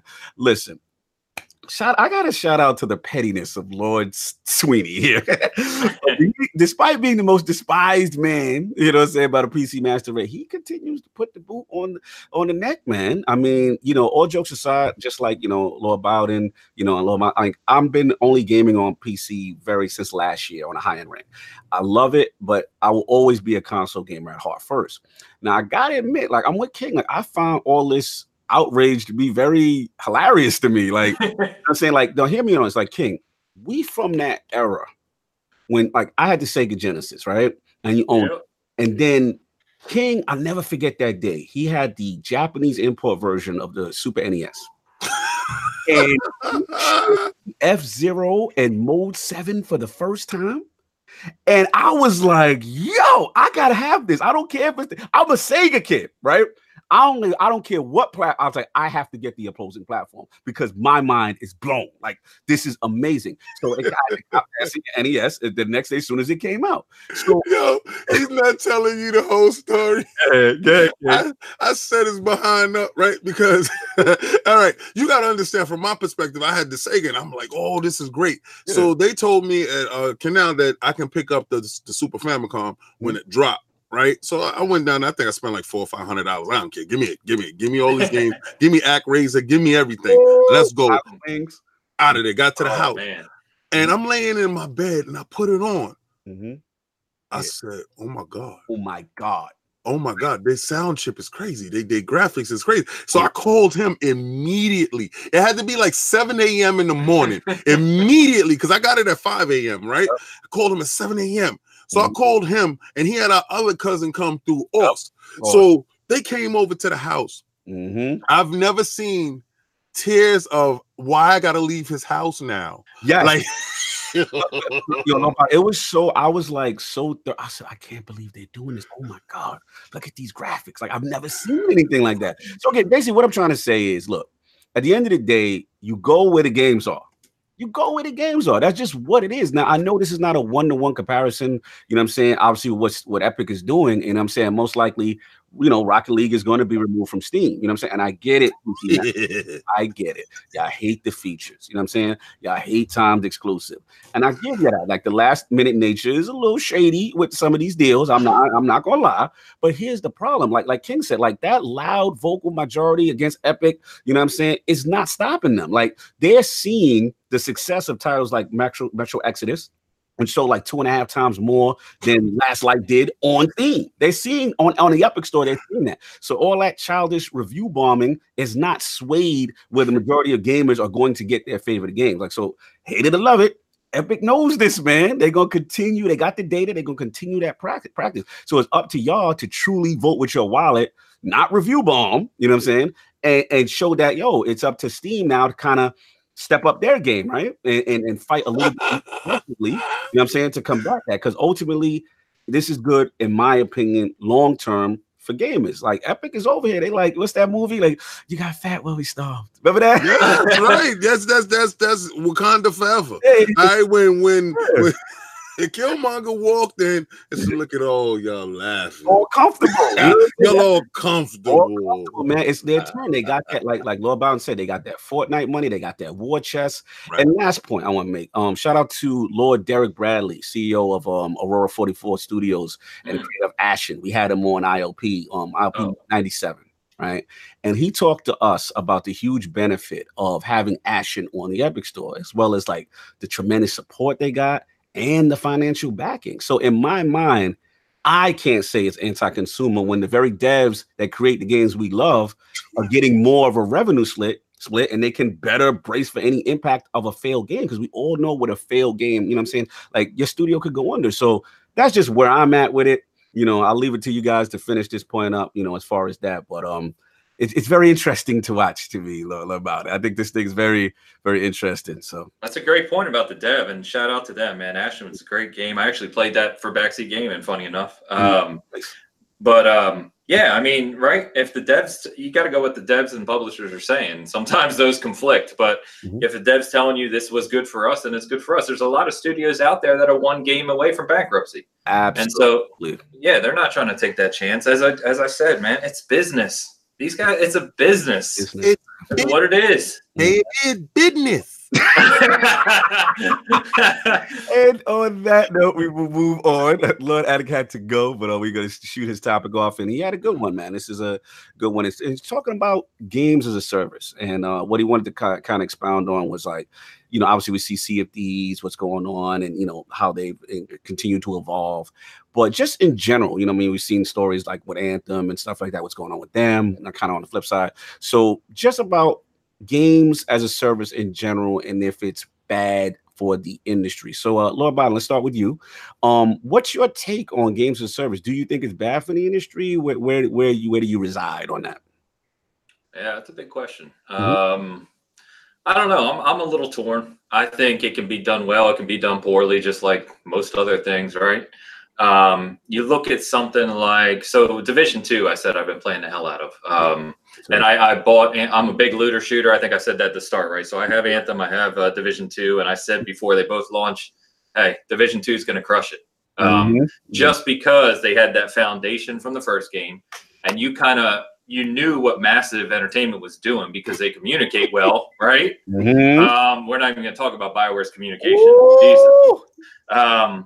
But you kind of knew that. So if I look at something like Division 2 and you see the package that you get in that game at launch, that's where I think, and the roadmap, right? This year one roadmap, which is all free from Massive, that's where I think game as a service has hits its stride, hits its potential, right? Because you're giving players tens, if not hundreds of hours of gameplay from one game, and they can just continue to, invest in that world for a long time. And I think that's a great thing.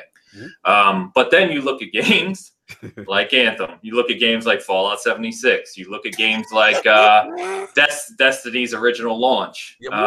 There's a lot of examples where a lot of promises are made and that launch game is just not there. It's not even close to what they were talking about. So, and then you're invested what? Then you're invested $60 in a game that is not what was said to be. And then, this is just me speaking, but I thought Bungie had some fucking audacity to language, sir. Sorry. Had the audacity. For the little Lord. Yeah, sorry. It's all good. It's all good. To come out and then say, well, we highly improved this game, but to really play everything in the game, you got to buy this $40 expansion. Yeah, you got to get that. And then at that point, which wasn't even part of the season pass, which I had. You know what I mean? So you get those first two expansions, which were nothing, and then they come out and say, "Here's a $40 expansion that really makes the game good," and you're what? Like, I could. Yeah. So I don't know. I think it comes down to the devs and publishers, as always, right? If you have a good dev and they're not managed by a poor publisher, which I think Anthem suffered from, because we saw, I forget his name now, but the CEO of EA, Wilson, right? Yeah. He came out last year and said Anthem will launch in our fiscal year. Yeah.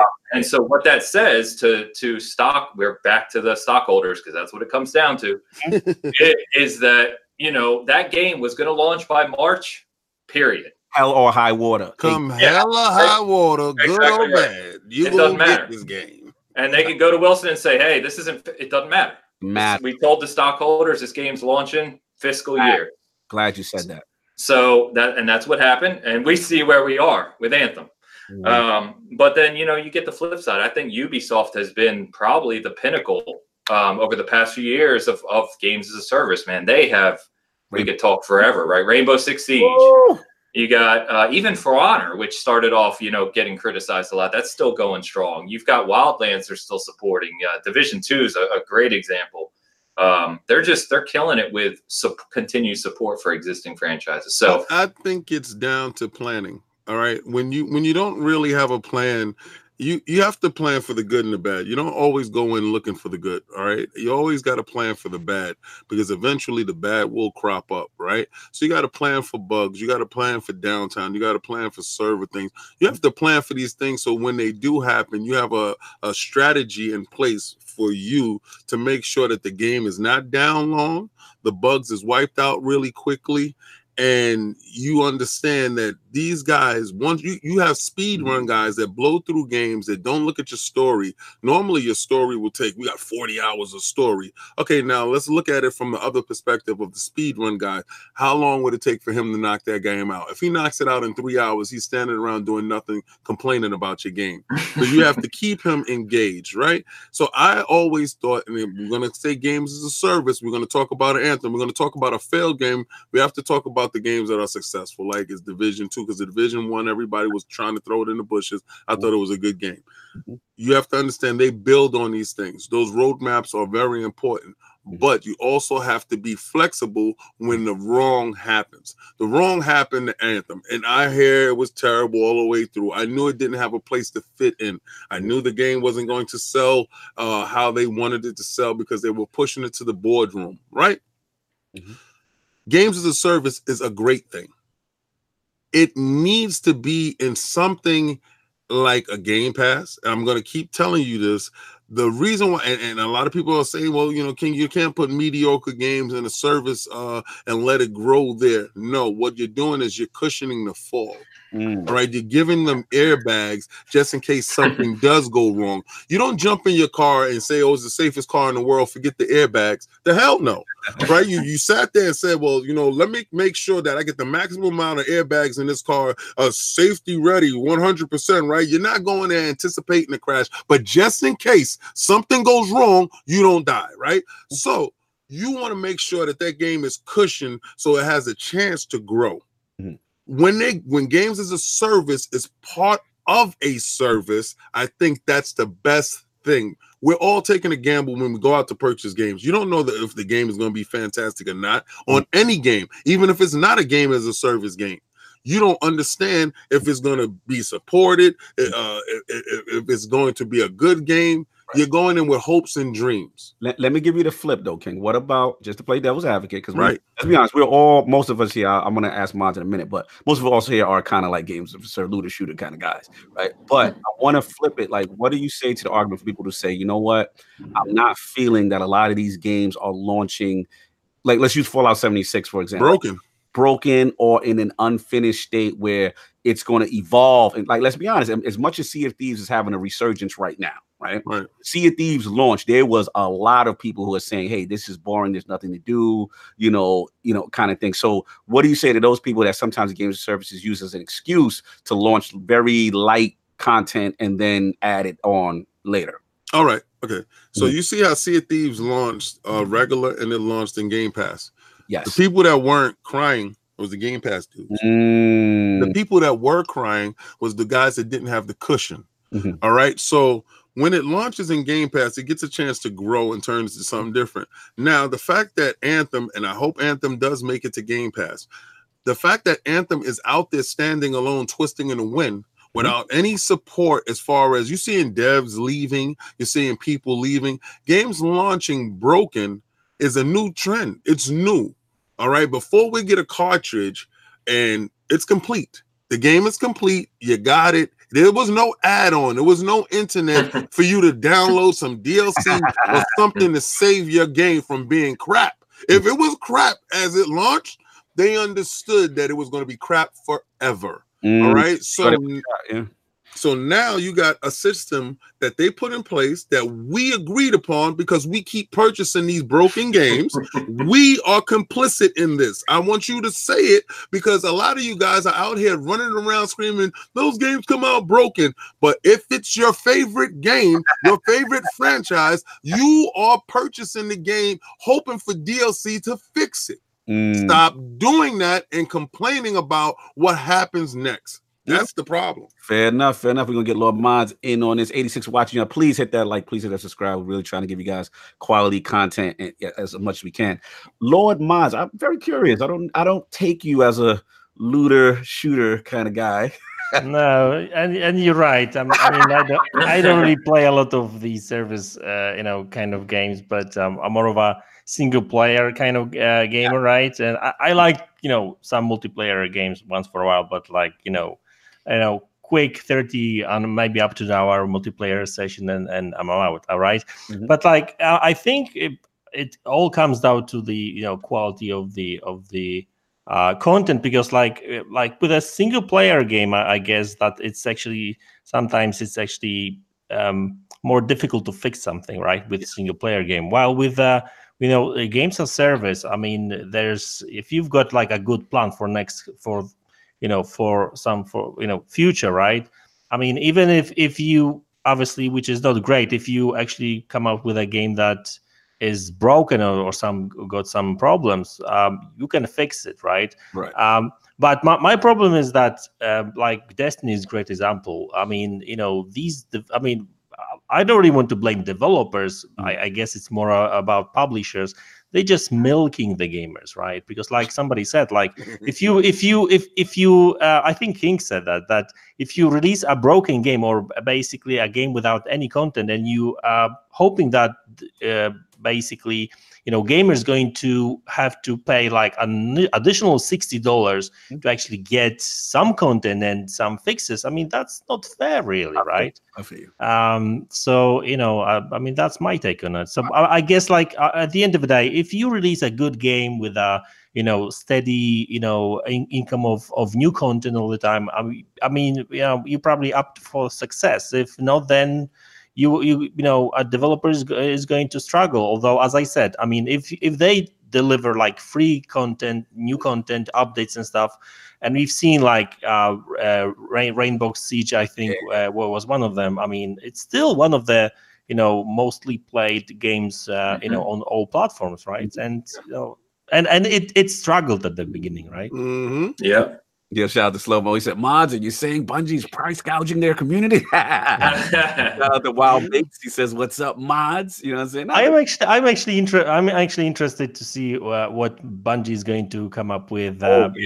After the split with Activision. So this is going to be a real test for Bungie, whether that was Activision telling them to milk gamers, or was it like, yeah, let's do it. They put out content. They've been putting out content. If you follow the last word with Lord Cognito and Imantis, they go into the fact that there's a lot of content. I just logged into Destiny the other day and I saw a crap ton of content that was there that I'd never had before.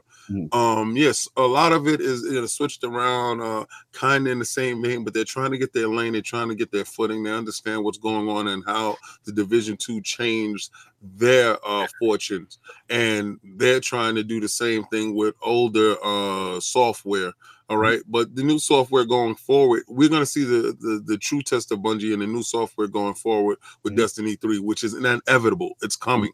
To JD Game again. Oh, thank you, brother, with this $5 super chat. If COTs was released today, how would each member of the panel rate it with its current content level? Ooh, good question. I think right now, from what I'm hearing, this content update is really strong.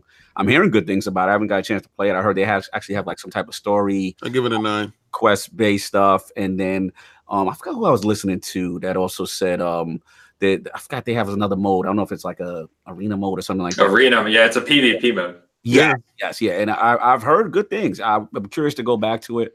Know about it. I'll let you played it or not the update? No. So we're actually gonna be playing. Dan's played a ton of it, and we used to play. Man, that game is just hilarious. It's a really unique game. It's hard to compare it to anything else because it's just really unique. But man, when you play with like 3 other buddies and you're just messing around on the ship and sailing and fighting, it's hilarious. So yeah, I think with this new update giving you the PvP standalone option and the Tall Tales Shores of Gold is what the single player thing is, which is supposed to be like 10 to 15 hours with like puzzles. They call it kind of like a Goonies and Indiana Jones mix. Okay.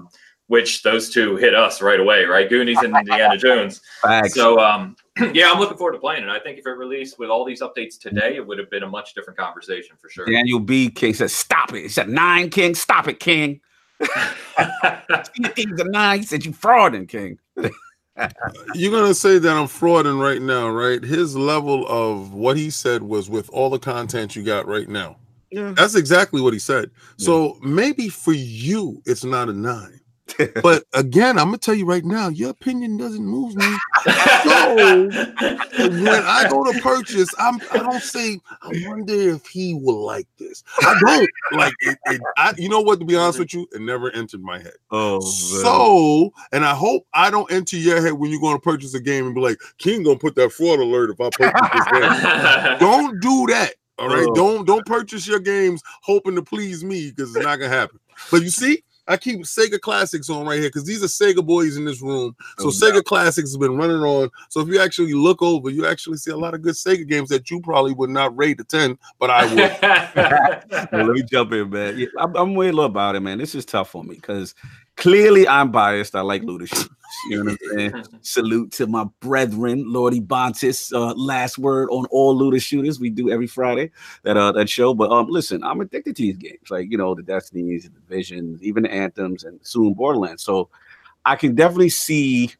This is what I'll say, because y'all know how I feel about Battle Royale, right? So it's like I can definitely see some mumble rap tendencies where people like copying certain things to catch a wave. You know what I mean? I see certain companies, trying to get on that games as a service kind of trend. And I get it. You know what I'm saying? The thing is, it's like, look, right now, some of them are launching very light on features. And I think with the selling point that it's going to evolve, it's going to get better. And I think, like King said, like, unless you're free to play or in a like games as a service like Game Pass, like, most gamers are not going to stick around until your game decides they wants to get better. You know what I'm saying? Like, people, the community, you got to get the community what they want. So I think it's three things. This is me. It's the Lord Cognito. 3 things that you need to do if you're a looter shooter that you got to kind of get involved with your game. The first is transparency. Like what Bowden said, I think you have to be transparent. You got to let the community know, what's going on with the updates, why these patches and why these decisions that you're doing are being made. No one needs to be guessing. I'm looking at you, Destiny. No one needs to be guessing what's going on in your game.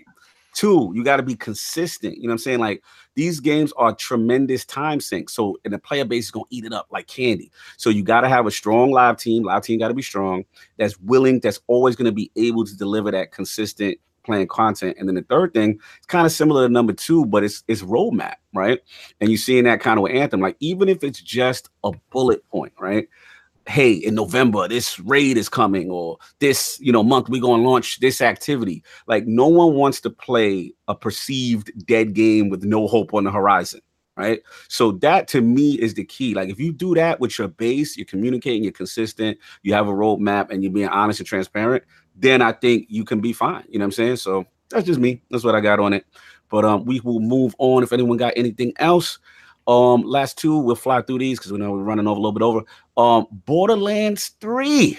Yeah. Woo! The reveal. A lot of people hype about what's going on. And obviously, then also some statements from Lord Randy Pitchford versus Game Informer. We'll get into that. But let's talk about the game first, and then we'll talk about the second part. Lord Bowden, are you a Borderlands guy? And did you see the gameplay reveal? And then what do you think about Randy Pitchford's statement regarding Yeah, diehard Borderlands. In fact, my whole family, we play it together. Wow. Yeah, my stepson who's in the Marines out in Hawaii, diehard Borderlands guy, hundreds of hours. My son, my youngest son, who's still here, plays it. My wife even plays it with us. So nice. Diehard, man. I've got the collector. I got the loot chest right behind the camera, right there from Borderlands 2. But yeah, I've got 2 of the Diamond Loot Chest editions pre-ordered. I am all over it. So I love what I've seen. I've watched all the reveals. I've watched extra footage. I love it. It's kind of like they went into my head and said, okay, take Borderlands 2, keep all the good, make a lot of things 2019 ready, and here you go. And that's exactly what they've done. Was you with us at PAX East? Was you there? No, I didn't make it out. Okay, no, I've never been to a PAX. I've heard great things. Oh, go! You got to go there. Yeah. Shout out to Slow-Mo. He said, "Did I hear someone mention the king of looter shooters?" Borderlands 3 is coming for its title. I'll say that it's coming. Absolutely, I feel you, man. So, what about the statements? What's going on with the microtransaction? Obviously, what Game Informer had reported, in reference to there would be cosmetic items of microtransactions, the evil word. And then Randy Pitchford had some things to say, right? Right, about this? Did he? He had an 18 tweet barrage. Like, what the hell was he doing, man? You're a CEO of a company. Get the hell off of Twitter with your 18 tweet garages. Doing it. If I'm a worker at that company, I'm like, good God, shut up. You know, like I just. Anyway, I don't know. He's an awkward guy. You know what I mean? He just is. He's one of those guys that you kind of wonder why they put him. There's got to be someone who could present better than Randy at these shows. But yeah, I mean, you know, I guess we get the point he was trying to make. It's not nefarious loot content. It's not loot boxes. You're not having to spend all this money to get things that are going to help you get loot or level up or any. So, you know, we all understand that. Yeah. But regardless, if you're just going on pure definition, being able to buy cosmetic items is a microtransaction. It just is. Letter to the law. Yeah. So, I mean, it is what it is. He could have been clearer about it. We kind of see what he meant, but he needs to accept that buying cosmetics is still a microtransaction one way or another. Fair enough. Lord Mods, are you a Borderlands fan? And also, what did you think about Randy Pitchford's statements versus Game Informer? Yeah, I did play quite a lot of Borderlands. I'm actually replaying those games again on PC. So, yeah, so I'm looking forward to Borderlands. Yeah. As for the Mr. Pitchfork statement, I mean, I haven't really seen all his tweets and stuff, but I think it was something to do with loot boxes and that kind of stuff. So did he just deny it first and then he said like, yeah, but there may be something, something like that. Yeah, kind of. Yeah, I've seen something like that. Come on. Yeah, I mean, he went in on Game Informer hard. He said that's not what they're doing, but but I think he then said that but you will find something in the game and stuff, right? I mean, like I like when developers, publishers, and everything are really like clear and they are honest, right? And clearly there's something stinking going on over here. So, I mean, I would be surprised if there was nothing in the game in terms of like loot boxes and some microtransactions, that kind of stuff. I mean, because clearly a lot of these games actually do that right now and publishers and stuff. So, yeah, but I don't necessarily like when gamers are being misled, if you know what I mean, right? So, no, absolutely. Yep. I heard what you're saying. Lord King, Borderlands reveal. We were there in the building when it was. Oh man, nice. Beautiful. Jealous. it was an exercise in dexterity and due diligence. I really respect the CEO. For doing his hard work. It was beautiful to see. It was beautiful. That's what happens. You can't plan for the wrong, but when the wrong happens, you have a plan. And I really respect him, and I'm purchasing the game off of that strength of what he did and how he feels for his team. We did see something genuine there, right? Like, yeah, and that was good to see. And you could see, I think at one point he was like almost tearing up because they've probably been working on years for this. So that was good to see. I absolutely give you that. And the fact that, the excitement of the fans to watch, because, they had those frame hiccups when they first played it, which were driving his team crazy. And when they finally got it going, you could see how excited he was for the game and the fans, which was cool. So what do you feel about this statement, him going at Game Informer about them reporting that there are cosmetics in the game and him kind of bombing them? Well, you understand he's a very passionate person, so I don't really, that's like petting a porcupine and getting mad at the stick you. You can't really do that thing. You can't really expect something different. Be careful who you talk about.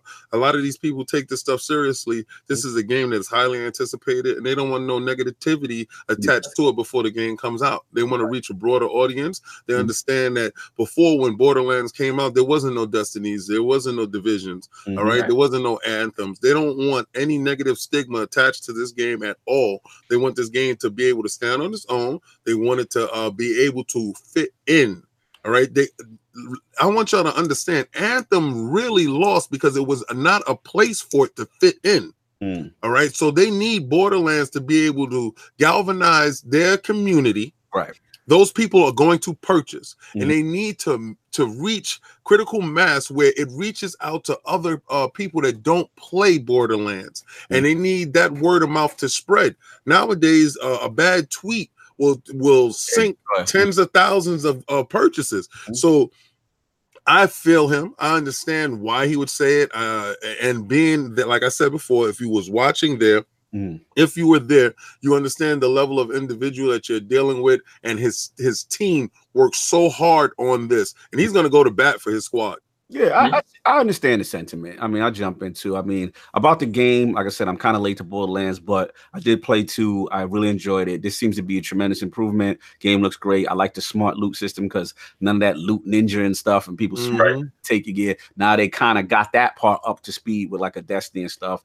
And to be honest, Lord Bowden, like I got into the game late, but you know what really connected me to Borderlands is actually Tales of the Borderlands. I played the Telltale game. Shout out to Dizzy. He knows what's going on. Shout out to Attic. We both play. That is the most hilarious Telltale game I ever played. It really put me in the world of Borderlands. And I found out that one of the characters, I believe his name is Reese. Yeah. He's going to be in 3. So I'm like, I'm a fan of that cat. Like I would laugh out. That game made me laugh out loud like 4 times. I love that game. So I'm feeling that world and all that. Now, as far as the statements, I'm in the middle. I'm kind of with Lord King and I'm kind of with Lord Bowden on certain things because it's like, it's a tough situation. Like I'm a huge fan of Game Informer. Like I've been rocking with them since like they were packing magazines with GameStop. Remember when you buy this? You know what I'm saying? Like that. I've always, and those guys, I got tremendous respect for. You know what I mean? Salute to those guys. And they did their reporting. You know what I mean? So as far as Randy, I don't know him personally. He seems like a cool guy. We saw him at PAX. Super passionate. Salute to him. But like King said, keeping his composure when all things were going wrong, doing that initial Borderlands reveal. I mean, I felt for the guy on stage. The guy was doing magic tricks. He was doing a whole bunch of stuff. I honestly don't think I've seen anyone in that circumstance for that to happen. And that that place was packed for people coming to just see you in that game. Yeah. And for that to happen, and it didn't happen once. It didn't happen twice. It happened 3 times. He had to keep his composure, and me and Ken talked about it at the show. Like, could you imagine, like, the big reveal and all these things keep going wrong? And I salute him on that aspect. But here's the thing: all being said, he was out of pocket coming at Game Informer. In my opinion, he was out of pocket coming at Game Informer. Because here's the thing: it's like I know what you're saying, King. Like the evil, dirty little word of microtransactions. Once that gets out, right, negative connotation attached to the game. I get it. But it is what it is. If your game got it, you got it. It's not out yet, and a lot of things can happen. As Sony is proof positive to the fact that up to an hour before the show, they went and switched everything around on that PlayStation 4, brother. So it was launching with DRM, and it was doing all that stuff that y'all did not want to hear. So up until that point, they can snatch it out. Okay, here's the thing, though. And I know a lot of people don't like him, but I gotta salute Lord Jason Schreier with the epic clapback. Did you see the clapback? No. He put out a tweet. And he said, regarding the same type of statements Randy made about Battleborn. See, when Battleborn was launched, when it came out, and I believe Kotaku or one of those guys were kind of the first to report, like, hey, this is going to go free to play. And in typical fashion, Randy jumped out on Twitter, his Twitter fingers. No, this is not happening. You know what I'm saying? This is BS. Why would someone put a horrid story like that? And he's like, I was told about a reckless story about Battleborn being free to play. And then literally, a few weeks later, it goes free to play. Because they don't like the leakage. Somebody leaking someplace and they need to cut the leak. Like, I feel it. Don't announce my wedding before I announce my wedding. Like, don't do that. And I get it. Somebody need to snatch his cell phone away from him. That's all, man. He got caught again. So Schreier was ready when he saw what was going on with this Borderlands 3. He's like, "Oh, word? You okay?" Clap. He put it out, and it is what it is. He went for him. You know what I'm saying? So it is what it is. Listen, I agree with you. I don't think he's an evil guy based on my impression of him, but he definitely probably speaks a little. Yeah, I think King nailed it. He's really passionate. Yeah, he stands up for his squad. Yeah. And those are good things, right? But I said it before, he's an eccentric kind of guy. Yeah. And Game Informer, Andy kind of made the statement, which was factual. Of course, naturally, the way they wrote it, causing controversy, right? Yeah. But Randy came back, and I think that's where I struggled because of the type of guy he is. I don't mind you. You absolutely stick up for your team, right? Stick up for the development. You don't want that label, as you said. But the way he went about it, I think coming back, making a huge charade about it does more damage in the long run than just coming back, being matter of fact and say, look, there's nothing you can buy on day one. We're debating putting some cosmetics only. There'll never be any loot chests. There'll never be any pay for performance or pay for upgrade type things. Sorry if I was unclear, and leave it at that. Exactly. Yeah. Keep it professional. Get out your feelings. I agree. But Randy's not that type of guy. To King's point, he's a different type of guy. Different type of dude, man. So that's all I got on that. King, let's just wrap up. We got your last joint. Don't worry about it. We can drop that into the bushes. We can talk about it because it's an ongoing thing that you guys, we don't need to. It's not a rapid pack thing. It's not something that I just want to roll out and just roll it into the bushes. It's something we're gonna dig into and talk about. All right, fair enough. So we'll get out of here with the poll. New ILP poll this week. With the recent announcement of the Epic Store acquiring Psyonix and the possibility of Rocket League being removed from Steam, new purchase only at a later date, in your opinion, is this move anti-consumer by Epic towards gamers? The choices are A, no, stop crying. Developers get more revenue and you still play Rocket League on both Steam and the Epic Store. B, yes, forcing temporary exclusives on an inferior platform last minute is shady. See, I don't care until Epic Store forces me to bend the knee on my favorite exclusive. That's what I'm down for. I'm down for that right there. That is the choices. Those are the questions. Please rock the ILP vote when it goes up on Twitter tomorrow. Lord Ainsley Bowden, absolute pleasure to have you in the room. Pleasure's all mine, man. It's been a great time. I really appreciate it. Absolutely, man. Fresh from the hockey game. Never asked you, did you guys win? We lost 3-2 in the championship. Yeah, 1 goal. Which, we were joking about it before, right? If we would have scored at the end, it would have gone to overtime. I would have been even more late. So I don't know. you mean to tell me you threw the game for us? No. He said, hey, don't attach that to me. I'm very passionate about my hockey. Don't attach that to me. No, I'm competitive for that, but yeah. Bro, absolute pleasure to have you in the room, man. Where can people find you? What do you have going on? So always check out Season Gaming. I appreciate it. Porsche Power. I'm Porsche Power everywhere. And I have been forever. That's my live name, PSN, Twitter, kind of everywhere. So coming up, I'm getting into Xbox Fan Fest in a few weeks here. Woo! I am so excited. So excited. I'm going to so enjoy that experience. But your first one? FanFest, yes. I was at the Xbox conference last year, but I didn't get into FanFest last year. So me and Bert actually both going to that and be at the conference, obviously, and, being there at E3 for the whole week. So just we got to link up, brother. We got to link up. Absolutely. Yeah, I was telling, I don't know if you told King, but King, last year I was standing in line to get into the Xbox theater, and I saw you guys. You were in line, like just in front of me, but I didn't, we'd never spoken. I wasn't going to walk up and just be like, hey. No. I actually encourage that. If you see me, talk to me. I actually love that stuff. But this year, we definitely had you on show. You're definitely going to come out to the compound. We always, chop it up. We always go out for dinner and stuff like that. You are going to love FanFest. It is a real treat. For those people that get a chance to go to that treat, it is definitely whatever dessert that you ever love, that's exactly what it's going to be for you. And I want you to soak it up. I want you to make sure that you take a lot of pictures, remember the moments, to record everything, talk and greet everyone, because when you're there, you're absolutely amongst family. You're going to truly enjoy yourself, and it's going to be a high point of your trip. Trust me. Absolutely, man. Dope. Lord Mods, our fellow resident gamer and Lord of lordsofgaming.net. How are you doing, sir? Where can I find people find you? What's going on, man?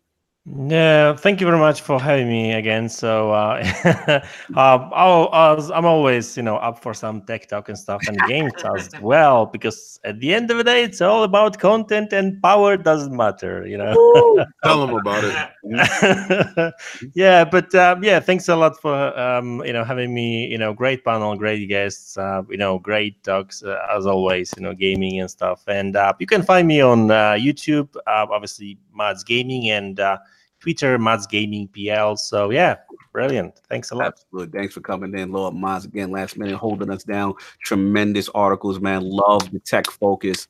Really appreciate what you do for us. Yeah, more are coming, because I had some, family situation. I was traveling recently a little bit as well. We had like a long weekend here in Poland as well, so I haven't had too much time. But yeah, more is coming soon. Much appreciated, sir. We always look out for those articles, man. Great content. So, yeah, man. And I also want to shout out Lord Fonz, who came through. Like I said, he's doing Fight Culture Podcast. Please check him out for your MMA combat talk fix with Lord Meds. You already know those are family to the realm. And of course, Lord Sav. And Lord Addy actually had to go. He had to start to work. And Lord Sav, we will see you next Sunday. Hopefully, brother. Hope everything is okay with you in the realm. Lord King, where can the fine people find you? What's going on, sir? Oh, here it is. So on Wednesdays, you definitely can catch me at KOS King of Statues. Now, what you see right there spinning in the background is Thor Break of Brimstone. If you want more information on that statue, you want a little bit background into it. If you saw Avengers Endgame, you want to understand the dual welding of the hammers, and you want to see Milner right over there and Stormbreaker right next to him. Those are broken down. Those are prop replicas. Those are not toys. They will definitely bash your head in. They're very serious. They're very heavy. So you tune into KOS. It's up on the YouTube channel. It's also at lordsofgaming.net. Also, your boy is in his bag. All right, so this is a movie Studio 16. I know it's not the top notch. You guys better leave me alone. But I'm flexing my little video muscles, and I'm trying to bring you better content. So when you get Combat Talk with the King, or you get KOS, that's up. And we're also still working on Arcade King and how to get that format and stuff to you.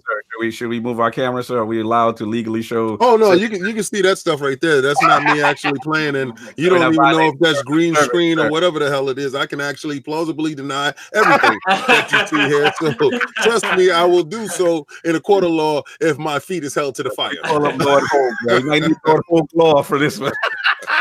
But listen, man, I want you guys to continue to cultivate your passion. As you can see, Lord Ainsley's there with his statues and his wall. He meticulously put that wall together. It's a beautiful wall. I love his whole setup. I want you guys to never lose that passion, never lose that glow. These statues and these toys are here. These are things that keep you grounded in your youth. Don't ever forget that joy and passion that you have. We were talking about depression earlier. I want you to stay in your safe and happy zone. And remember that time you first opened up your console or you first opened up your toy. Get back to those moments that bring you joy. Because a lot of times you're out here working and you're in the grind, and you're in that grind, you stay in that grind, it will wear you down. That's why it's called the grind. You got to get back to your base, get to good things, enjoy your life. Make sure you take time out and smell the roses. So well said, man, and it's definitely a reflection of Lord Ainsley Bowden's article, the good in gaming, right? That's what it's about at the end of the day. Yeah, man, Lord Cognito here. You already know where you can find us. Make sure you hit that like, subscribe, notification, gang, all that good stuff. Lord Kaibatsu will have the audio up on all your favorite platforms, Spotify, iTunes, all that good stuff. Chat, thank you, man. You guys were absolutely spectacular. Links will be in the description. Next 3 weeks, man, I believe. Coming soon, we got the prediction series. It's a favorite of us, so we'll get you the date. You know what I'm saying on that. We'll let you know, but we're gonna have some heavy hitter panels just like today. You know what I'm saying? And we're looking to really talk about what's going on with these press conferences. We will get you the information as soon as we possibly can. Also, please, for your gaming news, please check out lordsofgaming.net. Obviously, you see Lord Mods on here. He's been putting out good content. And also, people, if they're interested, if you're just looking to get in the game as far as writing news or any of that kind of stuff, please reach out to myself, reach out to Lord Dizzy, in the chat, or also the Lord's Gaming Net Twitter handle, because obviously we're definitely still looking for aspiring scribes in the realm. Shout out to the stream team. You already know who you are. Sonaldo, El Boogie, MJ's the boss, old school style. Lord Delapo should be coming back soon. And like you said, King KOS is up. Tremendous statues, please. King is putting tremendous content. And another thing, King, got to give you credit. You're giving backstory on comic book versions of the character, the true origin, versus the Marvel Cinematic Universe. And I think that is really cool to educate people on the differences. You know what I'm saying? Even educate me on, with my fraudulence on certain things. I wasn't going to put the fraud alert on you. I was going to leave that alone. Myself a fraud line. He schooled me on one aspect. You know, even though I have my issues with Endgame, he did school me on certain things about things being true to comic, even though it wasn't Infinity Gauntlet, but we ain't going to go there. But but nah, real talk though, he's killing it out there. And again, if you're a Looter Shooter fan, please follow The Last Word with myself and Ebontis every Friday. Your Destiny, your Division, your Anthem, what's going on in all these Looter Shooters. That is our passion. That is what we do. Everybody enjoy your Sunday. And on that note, peace.